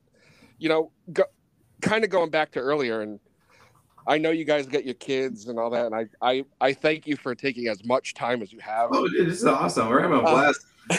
No one's crying. No one's screaming. There for a while when the show first started, we were nervous because they were really loud and they were the conduit above my head. So we don't have any ceiling in our basement. We just have exposed rafters and conduit. So whenever they jump when they're playing video games, the conduit shakes. Kind of, you ever see like the Goonies where all the pipes are shaking and everything? It's kind of like that. So you'll hear that every now and then in the background, and that stopped. So I think they've calmed down. Yeah, but it's crazy because I don't even know what the fuck I was saying. I don't even know. I lost my total train of thought. We were talking about Bobby, and we were talking about. Then we want to talk about the kids and stuff. Oh yeah, success in our own way. That's. Yeah, I still don't remember. It'll come to me like when I'm laying in bed later, going, that's what I meant to say. Yeah, I do that all the time. But yeah, I feel like there's competitiveness amongst, like, there's got to be a level of competition. Again, like I said earlier, like, how else are you going to grow? How else are you going to be innovative? How else are you going to challenge yourself or get creative or put things into play that you've never done before if you don't try, or if you're not trying to make yourself different or set yourself apart from others? So it's competitive, but it's a good competitive, I think. Like I said, like with Bobby, she's been great. She's super sweet, and we talked to her, and she's had great success. But it's, they talk shop too. Like when we would see her, they talk shop too. And I think that that's part of it though. But that's part of, like, I mean, I'm a nurse, so that's all I know for nursing. Like, that's how you become a better nurse. You learn from people who have done it, who've been there, who've experienced it, who've felt it. And that's how you grow. Yeah. You don't have to copy people. It's also why I like having everybody on the podcast too, and just get to know everybody. Yeah. Like I've had Bobby on, Kyle, Nick, Burrell, you. I like getting to hear your guys' story and everything else, and then that way we kind of get to know each other too, in a way. And we just do it over a podcast. It's more personal. Yeah, it's true, and it's great, and I have a blast doing this. As I'm sure you do too.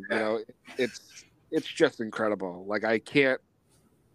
I look at some of the people I've talked to, and some of the people I even have lined up for, like we were talking about last week. The first half of this year, and it's like, what the hell is going on? Like I see a couple. Like you got to interview Shane Smith, and there's a couple that you've interviewed. I'm like, damn, how's he getting these guys? That's some good ones. So I'm going to tell you, good stuff, dude. Getting ships and making friends with these venues has helped. Without my partnership with Off the Rails, there is no Shane Smith interview, there is no Blanco Brown interview, there is no Lanco interview, there's none of those. That's awesome. And we have Shane Prophet coming through, which I've been chasing Shane Prophet since I saw him open for Chris Jansen. We just booked and confirmed Dalton Dover. Oh, that's awesome. Yes. That's great. So we actually, because I could talk about it because we're going to have the conversation on Friday, but we booked and confirmed Raylan Nelson for this week. Okay. So we're going to talk to her. I'm a big Willie fan, so I can't wait to see what I can pull out of her from her childhood. Yeah, right. So yeah. We've got a bunch of stuff in the works. I think I don't think it's going to happen, but I'm gonna put it out there for a possible meet and greet with the ladies on the tour when they come through here. I've reached out to a bunch of people, and the venue are working together. So even like I said to her, even if it's just a picture, I don't give a shit. I'll be honest with you, that'd be 100% where I stay away from. I don't think so. There's only two people or two artists in this world that I cannot stand. You two and Winona Judd. Really? I don't know why. Is it the music or is it her? I don't know why. I just never got into Winona Judd. I've just never been a fan at all. Never. And which is funny because you like everything. Yeah, I just never been a Winona fan at all. I mean, I knew that, but I guess I never. I think like my dad wasn't either. Like my dad's. I remember my dad's like, yeah, I don't, whatever. He never listened to her or anything. Like I don't know. I just was never a big Winona fan, and you too. Ever since they put their damn music on my iPod. Oh my god! Remember when they did that? They pushed their record on every iPhone. Oh, dude, I can't tell you how much I can't stand you two. Dude, like cannot. They're my most hated band. Oh, yeah. I cannot stand you two. Yeah. Yep. I'm with you. 100%. Oh man. So like what else? I'm trying to think. No, it's cool that you get that partnership though, man. It's something that we need to look into, building our brand a little bit more and kind of bringing, like, we use Patreon a lot for like our sponsors that we have now. We have a couple sponsors still. But we want to start branching out and try to see if we can get some partnerships and stuff too with some people and kind of build the brand. That's kind of like my goal this year, to see what we can do to put together and just kind of grow everything all around, because they want to see numbers. So we want to produce some more numbers, and we got to do that and have solid guests on. Right. How do you do to get the guests to share your stuff? Do you do pretty well with that? Sometimes. That's where I struggle. Yeah. I mean, that's a huge struggle, to a point where, this year I've put it in my emails to people. I'll be like, listen, like, I'm excited for you to be on. All I'm asking is that, for 24 hours, you share it, or you put it on your wall or something. I don't care if you take it down after that, but, I have something kind of like that. Yeah. I asked them to, but it's the same thing. Same thing with the photography. Like, I do a lot of photos. Like, I got a Jason Isabel shirt where he tagged me and actually posted one of my pictures, and that was really cool. That's one thing. We talked about media. That's one thing that bothers me. What? Is when artists use your photography. Yeah. And don't. I do a lot of concert photos that too. That bothers me. I don't know why that bothers me. Maybe that's no, because that's a huge thing that happens everywhere. Yeah. I have a concert photographer friend, and he says it all the time. Yeah. That people will use this shit and take his watermark off, and it like drives him nuts. Yeah. We might be having one of the biggest concert photographers on the podcast soon, and that's something I want to really talk to him about and dig into and stuff. But I'll let you know, because whatever. I tell you anything, but we might have David Bergman coming on. So that's sick. Yeah, dude, I just got an email back from him at 3 a.m. this morning. And we're going to be working on a date, but he might be coming on, and he's been Bon Jovi and Luke Combs photographer for years. So it'd be really cool to ask him, kind of like, even early on, how he got people to tag him or share his stuff too. Yeah. Yeah, absolutely. No, I'm on your Instagram while I'm talking to you. And I see some of these artists you've had on, and like you've had them on like right before they kind of like hit big. How the fuck do you know that? How do you do that? Oh my god, it's pure luck. Well, yeah, I'd say pure luck, but also, dude, it's just something that I don't know, man. I've always been around music where I don't know. I have an ear for music. Like, I love it, and I'm drawn to it, and if I'm feeling it right, I just want to have these guys on. Like, I think that's another one that's gonna be Dalton Dover. When we have him on, I think he's gonna have a huge year this year, and I think we got him right at the right time. There's been a couple. Yeah, give me a couple of examples of some people that you see or whatever. Like Ashley Cook. Okay, yeah. We got her right before she was signed to Big Loud. Yeah, she was. Yeah. But we were back and forth for months with her. She was supposed to be on a few months prior to that. Yeah. And then you have like Tyler Braden has been on. He was so. You've had Trey on, which I have my own Trey story that I'm not sure I want to tell until I have Brill on the show. Yeah. Trey was fun, and then when I had Corey Smith on, we actually circled back and talked about Trey Lewis a little bit, because he has his own like version of the Fuck with Popo song. So it was pretty cool where Corey Smith would talk about Trey Lewis, how they got the talk over at a show or something, and they talked about that. I'm like, that's kind of cool. Yeah. I mean, I've been trying to get Colby Cooper on. Colby's amazing. Yeah, that was pure luck. Melts my heart. I love him. Some of these have been roll of the dice, man. Like, I don't know how you go about it, but I'll try to find an email management, PR rep, anybody, and I built kind of like a little bit of a one sheet over, and I kind of have a whole spiel that I send over, and a lot of it's word of mouth too. Yeah. When you work with an artist and you had a good show with them, or something, and then you look at their lineup and you're like, oh, well, you've got so and so too. Yep. Like, our experience with this artist was great. Everything went fine. What do you think about having the next one? And like that's kind of, I feel like, how you've done pretty well with a lot of these artists too, is to go through their lineup and they'll, and sometimes we have to get they'll say, well, hey, can you interview this person? We'll book this person too, but can you get kind of this lesser known person on as well? And of course, we'll do them too. Well, that's kind of like when we had Everett. They came back and they were like, well, hey, we have Tyler Rich in our thing. You want to interview Tyler Rich? And I honestly had no clue who Tyler Rich was at the time. And I'm like, oh, I think I knew Lever Wild. I'm like, yeah, well, let me check him out. And I'm like, oh, hell yeah, I'd love to have this guy on. He's awesome and stuff. I haven't had too many. It's a small world. Yeah, it is. Yeah. It really is a small world. You'll work with one management company, and then all of a sudden you're like, oh, hey, we're back. It's a small world. We we had Lenko on, and they didn't share our stuff, but I knew they weren't going to, because the lead singer for Lenko kind of went off the rails a little bit and said some shit I think he wasn't supposed to say. Oh no. But their management team or their PR team also works with like Martina McBride. Yeah. So I emailed them and was like, hey, we interviewed Lenko. Martina's going to be in the area in 2 weeks, yada, yada, built that connection. Hey, we've already done stuff together, whether you know it or not. I'm not crazy. Like, we're not these kooky people. We did the same thing. Speaking of Everett and Tyler Rich, same guy, same manager, manages Sarah Evans. Yeah. She came to a local fair last year, and I emailed him. I said, hey, man, I just didn't know if you give me. I asked for a photo pass and review. Like, hey, you get review tickets and photo pass. He's like, would you want to interview her? He goes, I could get you a couple minutes to interview her. I'm like, okay. And I didn't know. I just thought we were gonna be able to interview her somewhere backstage. We got brought up on our bus. We got to interview her sitting down on our bus.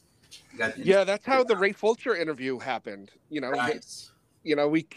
Ray and I had been going back and forth for months and months and months, and I was like, this is never going to happen. And then he was coming through Worcester at Off the Rails, with our partner venue. And I reached out to him. I was like, listen, if we're doing this when you're here. Yeah. And he's like, yeah, sounds great. Just, we set it all up. We planned it. And he was like, come on to our they had like a minibus kind of thing. And, it was awesome. It was the greatest thing. It's cool. That's cool. Cool. Yeah, that's awesome. But so you just try. All they can do is say no. Exactly. That's how I feel. Okay. Like, even like we got to cover Corey Smith for a second time, and they emailed us back after I sent over the review and the photos after this weekend, and they were like, we'll see you next time. So like I was even thinking next time, because he comes by every 6 months. I'm like, I'm not gonna ask every 6 months to cover this show. Right. But, hey, if they say see you next time, maybe I will. Right. Because next time I was just gonna be like, no, I'll wait. And that's something that's hard, like, even with us as a team, because we have a team of like, I think 8 or 9 of us. And I know a couple other people want to do like photography for it and maybe interview artists and everything else. And I want to let them, but I want to be able to do that too. And I got to see how everything falls into it. Because I'm not going to be asking multiple times for same tour, same artist. Now, if they're in different areas and they get different shows, that's great, because it's going to work out a lot better in their favor. Right. If they're closer to Chicago or anything, I want to be like the Chicago interviewer. Or then maybe we might have like a Southern interview, like someone that covers the Southern half type thing. Right. So, and figure it out, because I'm trying to branch out this year and kind of really do some stuff a little bit, a couple hours from here and stuff, and just kind of travel out a little bit more. Yeah. I think we have a really great team too. I think though, but like you mentioned before, how you're kind of selfish a little bit. I think it's like, this is like, we've worked so hard to build, and it's kind of like our baby and our brand. So it's hard to let other people do interviews, and you want to make sure that they're, you're not there so they're representing your brand. Well, and I don't want to, like, when we do them, we try to use, like, we use a nicer camera and stuff, and we try to use real nice mics and audio and try to get really crisp sounding interviews. And when we're not at Joe's and they don't have the music blaring, but Right. But I mean, not that that's what they have to have, but like, you know, you had to learn as you went too. But like we want to make sure that we're getting quality stuff too. But I think it'll be exciting. We've got some really good people on our team, some really awesome, passionate people that I think that are going to grow a lot this year and help us. I really do. So I mainly brought them on, and I want to have like meat on the website for content. Like I want to have some nice content for stories, and I really hope this year, and something I've kind of challenged them with is where I want them to go out and find stories and like find artists that they want to write about. And instead of I don't know if you probably get a lot of requests for, hey, we want so and so on your podcast. We get a lot of hey, you got to do this album review, or we'll get like one of the coolest ones is Alex Williams. I don't know if you've heard of him or not, but he's one of my favorites. He released a new album, and we got the album almost 2 months beforehand because our people sent it over and said, hey, check this out, and hopefully you can do a review around the release time. We're like, okay, so I had 2 months to listen to this album before I had to write the review, which was awesome. That is great. Yeah, we get inundated with stuff all the time, and you know, it's some of it's good. Yeah, I'll check some of it out. Yeah, but like, you know, I feel bad because they're like, hey, can you put this on your, you know, your Spotify playlist? And it's like, well, I don't do that. I don't do that. You know, I don't necessarily review albums. I don't review songs. You know, it's just not what I'm doing. Yeah. You know, it's like I'm starting to think, well, maybe I should. You know, that's what I always think too. Yeah, that's why I want to use more like my TikTok or stuff. Maybe start reviewing stuff on TikTok or something. Yeah. I don't know. I look at stuff like another person we're talking about people in the media, and I've been trying to get him on my podcast. I'm really jealous about Burrell because Burrell just had him on. But Grady Smith, dude. Oh yeah, he's somebody that's really changed the game for like country music, YouTube, and everything. And it was really cool to see Burrell interview him. That was really neat. Yeah. I listened to that whole episode, and I was like, damn it. You know, because I've reached out to Grady a few times, never heard anything. But it's I got a hold of him once. Oh, did I got a hold of him? I think on his Patreon page. I think I got a hold of him once, and he's like, "Well, email me here." And every time I've emailed him, he's on my. I was just looking around my list. He's on my list of people I've contacted that I can't get a response from anymore. Yeah. So, or people that have just said, "No, we're gonna pass." Yeah, I've gotten a few of those, you know, and like you know, I think I read it on your show where it was, you know, I was early in, and I was like, why am I not interviewing these people yet? And it's like, well, you know, I didn't realize what had to go into it, you know, and I'll be the first to admit it. You know, I was not prepared at all for, you know, what I thought was going to happen. And it was a learning curve. It was a huge learning curve. You never stop learning. I feel like every week I'm learning. I get nervous before some certain interviews. So I was walking to totally fine. So I feel like it's always a learning experiment on everything. Yeah, absolutely. Now, all right, I'm gonna wrap this up because if not, we're gonna be here till midnight on my time. I still have homework to do. Yeah, you got it done. I was just halfway done. Okay. Jillian's like, well, come on, like enough. No, I'm having a great time. It's awesome. I know you don't drink anymore, and I know we have this now Jack Daniels connection where I can't thank you enough for, you know, getting me to be a Tennessee Squire. That was probably one of the highlights of my year last year. I mean, and I honestly, truly mean that because I love Jack Daniels probably more than I should. Well, that's what a Squire is too, man. Somebody that wants to represent the brand and does it well. And I saw what you're doing with all the whiskey stuff. I'm like, dude, this guy's a perfect person to nominate. Appreciate that a lot. So when you were drinking, what was Jack your whiskey of choice? Jack was my enemy. I still have empty Jack bottles hanging from the shelf. Yeah. I feel like I'm getting like the look from Jillian. I feel like I'm getting like daggers. Like, why are we talking? Dude, I went up to Canada one time, and I went to this duty-free shop, and I was flying, and I had to buy a separate suitcase because they had like a 3-liter bottle of Jack Daniels. This thing was freaking huge. I never saw a bigger bottle. And when I was living in Mississippi, I think it took me about 2 months to finish that thing off. Or so, but the thing was huge, dude. But yeah, Jack, I could. So one of my not so famous moments, and it's still on YouTube, but and this is like I didn't really have a drinking problem. I just when I went to the concerts, I liked to drink. I liked, and I overdid it at times. Yeah. And there was a local band here that used to do a lot of Eric Church covers and stuff. And we were at a place one time, and it was right before our first son was born. Jackson was born. And I'm chugging like a fifth of Jack on stage, and that's why I'm like, you know what? I got to do something because this is not right. This is not who I want to be. And I am getting up to being almost like 270 pounds, 280 pounds or so. Like, God, all I was drinking was just Jack and Coke, dude. That's all I ever would drink, like when I went out and stuff. And dude, I was just like, one day, Jillian looked at me.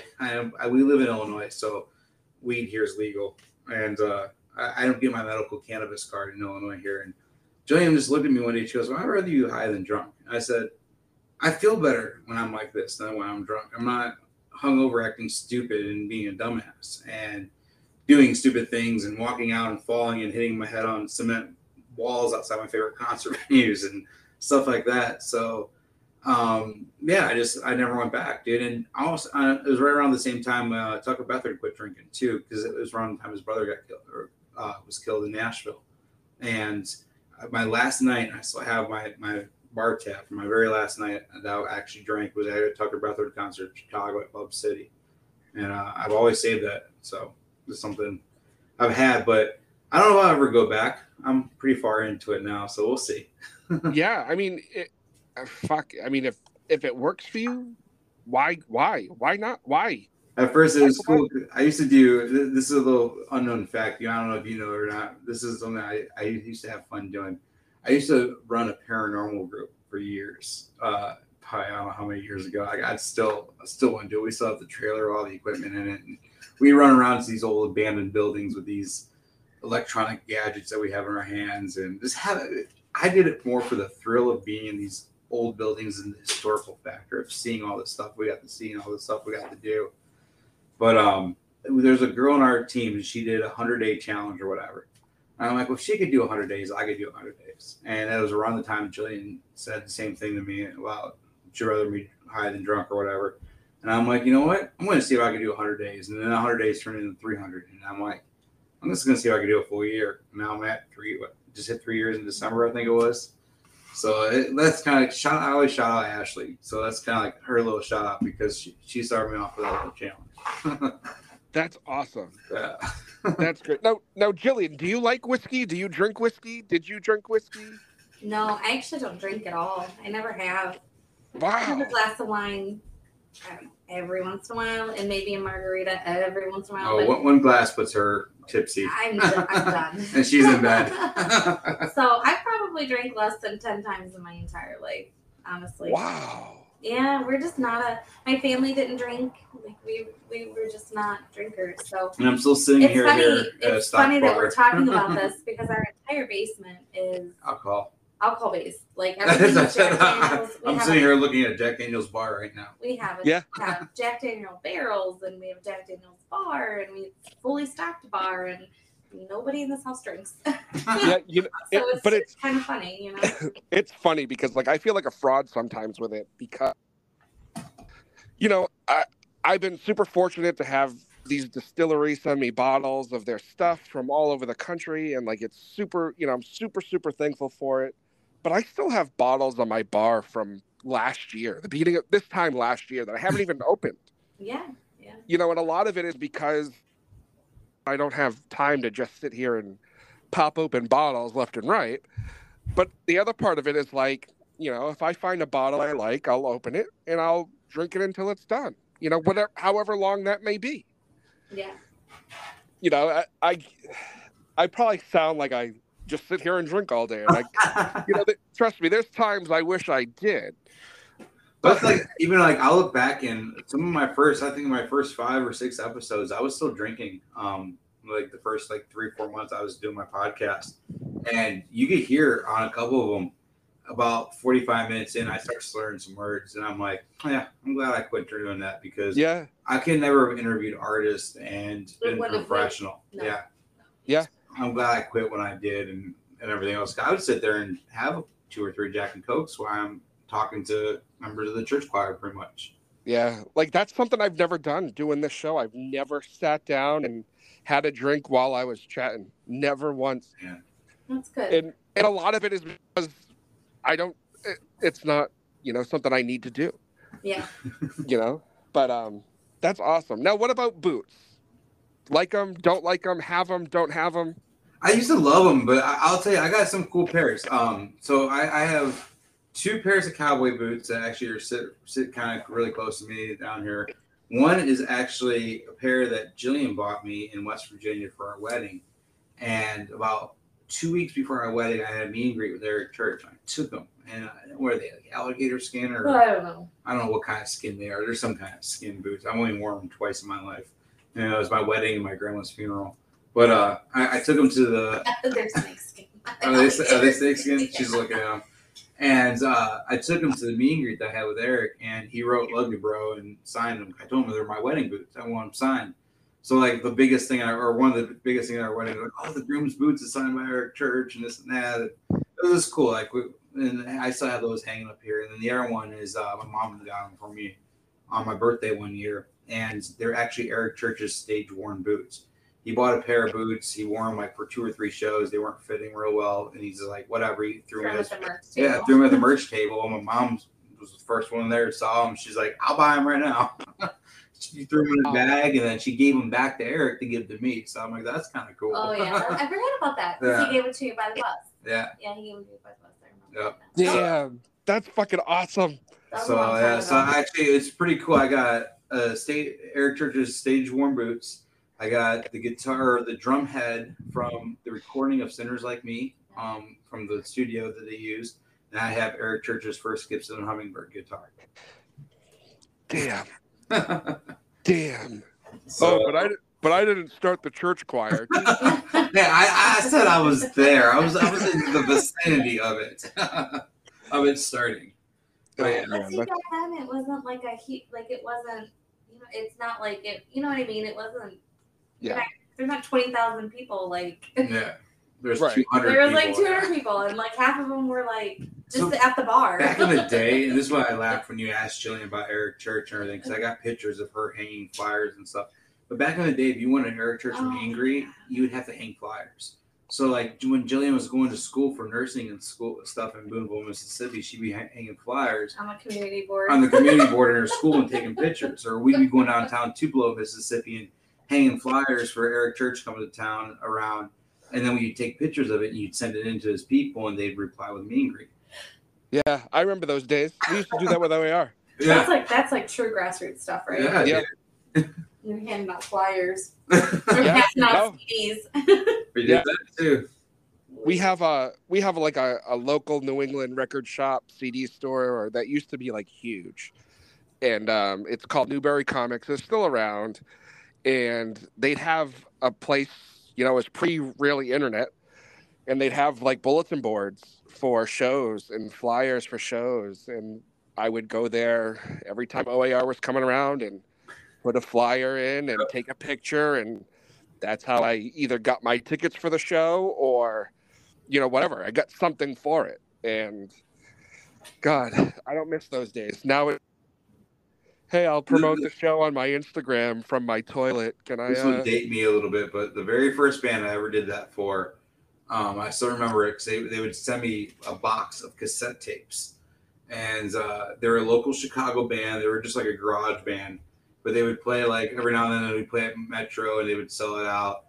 And I still have the very first, like one of their very first demo tapes, like cassette tapes. There was like only 2 songs on it. And if I dig it out, I don't know if it'd ever be worth anything. But the very first song on it's Down with the Sickness. And it's a Disturbed cassette tape. So I used to do Disturbed Street Team And I got paid in like tickets to go see their shows and everything else. And that was one of the coolest things I got to do way back when. Damn. Yeah, dude. I still have those cassettes somewhere. Like I probably still have like 2 or 3 still in a wrapper. But I had to go to the mall and just hand out Disturbed cassettes out. That's all I had to do. And then they gave me tickets to the show. Wow. I feel like you lived like the real life Tower Record, like that movie. Yeah. I worked at Tower Records. Yeah. I worked at Tower Records for a couple of months. I feel like that was your life back then. That was way for me. Are you talking about Empire Records though? Did I say Tower Records? Yeah, but I think say Empire Records. Yeah. Is that what's that movie called? I think it's Empire Records with Steven Tyler's daughter. Yeah. Yeah, it's Empire Records, Okay, right? Yeah, it's Empire. Yeah, it is Empire Records. Yeah, but I think it's like a ripoff of Tower Records. Oh, whatever. I like those two. That's a badass movie though. Now you bring that up. You know what's funny? I know we're back on our church thing. I was just looking at some of the stuff that you had. I forgot you had your dashboard cover. that was a wild night. All right, talk about things I own. Nobody else owns. Yeah, I never threw things away, but I used to have a 2001 Pontiac Grand Prix that I would drive to every single church show that I ever went to, like the early on ones. The car had almost 300,000 miles on it when I got rid of it. Yeah, it was one of my favorite cars. And we were in Jackson, Tennessee one night, and we ended up having a couple of the guys sign my dashboard. Like I had like a little. First of all, driver wanted. Well, I'm getting there. I'm getting there. You remember that? Yeah, I'm getting there. It was over my airbag, my passenger side airbag cover, and I had them sign it. So like Jeff Hyde or wherever they signed it there. And driver, I see him over, and I look over. There's a Burger King like across the street, and he's like at the drive-through, walking through at this Burger King in the window, like knocking on the window. And this is Eric Church's guitar player, and he's like knocking on the window of Burger King, and they're like saying no. And this night he comes back, he looks pissed, and I'm like, "Hey, driver, man, do you mind signing my dash, dude?" So it was our drunk night. I was really drunk. I had a silver Sharpie on me, and I was having the band sign my dashboard in my car. He goes, "Yeah, but you got to drive me through Burger King first." I said, "All right, done, he's like, dude." They won't let them serve me. He goes, "They won't serve me through the window, so I need a car to drive me through." So I'm back in my smoking days still, but I am pulling out a little bit of weed. I'm like, "Hey, driver, I got some Mississippi Finest down there. He goes, dude, this is some crap, whatever." And I'm going to smoke with driver for a minute. But I'm like, that's cool, man. Just the little things I got to do and hang out. And I think we got back, and then I got Eric to sign it. But I still have, like, I went to go trade that car in. And right before I traded in, I slowly peeled off this airbag cover, praying that the airbag would not go off while I'm doing it. I'm like, if this airbag goes off, I'm SOL. But I traded the car in. They're like, well, what happened? I'm like, oh, the sun baked my dash one day and just popped that cover off. And I still have it just sitting next to the key of that car. That's awesome. I'll have to take a picture of it and text you tonight when we're hell yeah. Because it's pretty cool because like the whole band signed and they all wrote something on it. Like one of the guitar players wrote to one of the first sinners on it. Another one, driver wrote "Rock Out with Your Cock Out." That was kind of funny. Yeah. So I drive around everywhere I go with this wrote on the dash of my car. That's awesome. You know, for things that I don't have a ton. You know, I do have all of my press passes and all that. You know, I have my first, you know, the first time I saw Luke Combs, we scored a meet and greet. We were heading into the show, and one of the local radio stations was doing something. And so Luke's birthday and my birthday are like 2 days apart. I think he's like March 2nd and I'm March 4th. So we were like, hey, you know, we're kind of celebrating me and Luke's birthday. You know, it was on Luke's birthday that he was in Worcester. And we had just found out we were pregnant with the baby. Ooh. And so I had spun this wheel and I didn't win. And my wife spun the wheel. She didn't win. And like we were just chatting because we were the only people there at this table. There was nobody around. So my wife is like, oh, yeah, you know, it's his birthday, and we just found out we were pregnant, and blah, blah, blah, blah, blah, and they gave us 2 meet and greets. Oh, yeah, that's awesome. So, I think we're like kindred spirits, because we had, well, what were we doing? We were at Luke Combs' show once, so we had the same kind of luck. That's cool. Yeah, and then, you know, when I got the strange idea to ask for, like, autographed pictures of my guests, and so now I have... You know, I have quite a few. I've had people that have sent them to me and others that haven't, and that's fine. If they're listening to this, that's fine. But I have a ton of them, and I have some really cool ones. I have I have one from Taylor Austin Dye. I have George Dukas.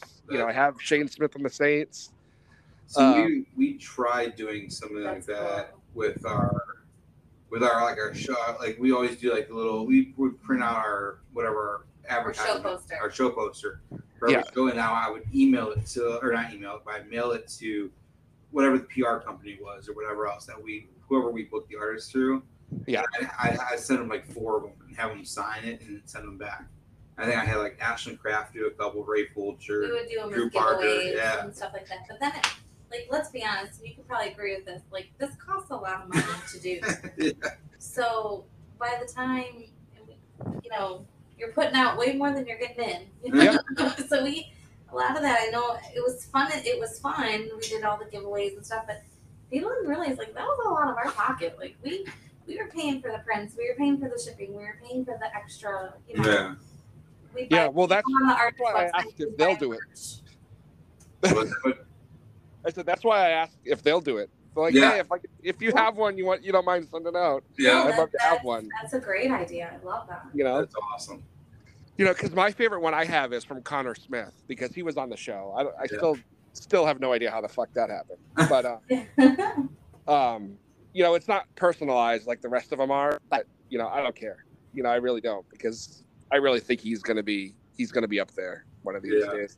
We were supposed to have Warren Ziders on, and they promised me that he'd come on this year. I don't know if we will get him or not, but yeah, I don't know. But he's one I'm still trying to hold on to. I think he's gonna be one like that. It's just gonna blow up. Yeah. All right, guys, we've been doing this for almost 2 hours. I love you guys so much. That's awesome. I thank you so much for all of this. This has been probably one of my favorite episodes of all time. This has been fun to sit back and chat and talk. Yeah, and that's really what it's all about. At the end of the day.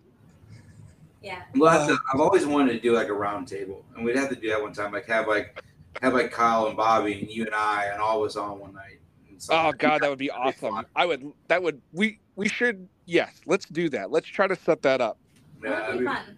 That'd be fun. I could have everybody on and just do like one big round table and talk about country music. Or whatever. Yes, I love it. Whatever comes up. Well, Shrivers, thank you so much again. Thank you, dude.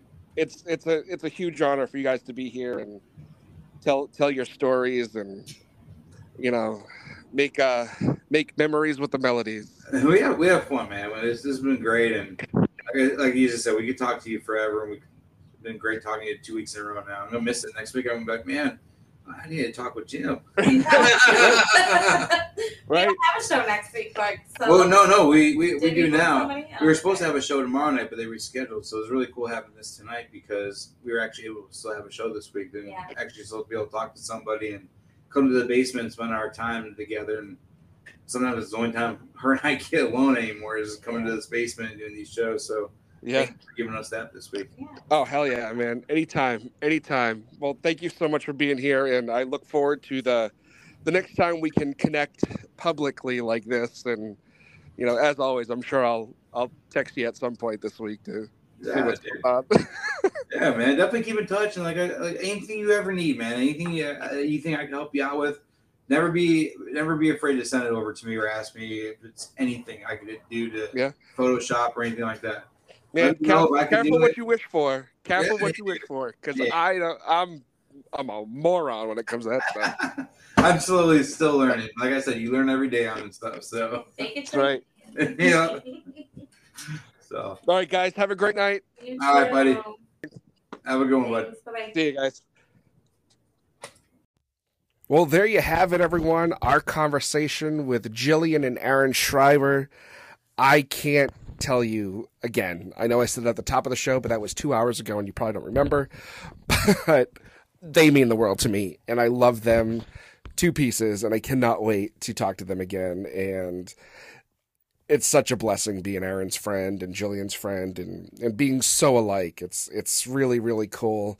and I really, really appreciate them. But thanks for checking out the episode. For you newcomers, thank you for coming around. Check out our Instagram, Facebook, Twitter, TikTok, the whole 9 yards. Some cool shit is up there. So I appreciate all the follows and the likes and the subscribes. And YouTube, we're doing YouTube like a mofo right now, I guess. So I appreciate all that love and support as well. We're in February. February's almost over. March has got some good stuff coming. Yeah. Just keep checking us out, man. We're rolling. We got hopefully some big names coming up soon, and we'll hopefully be able to share some of that with you soon. So until next time, guys, take care of yourselves. Keep those boots on the ground and the whiskey in the glass. Cheers, y'all.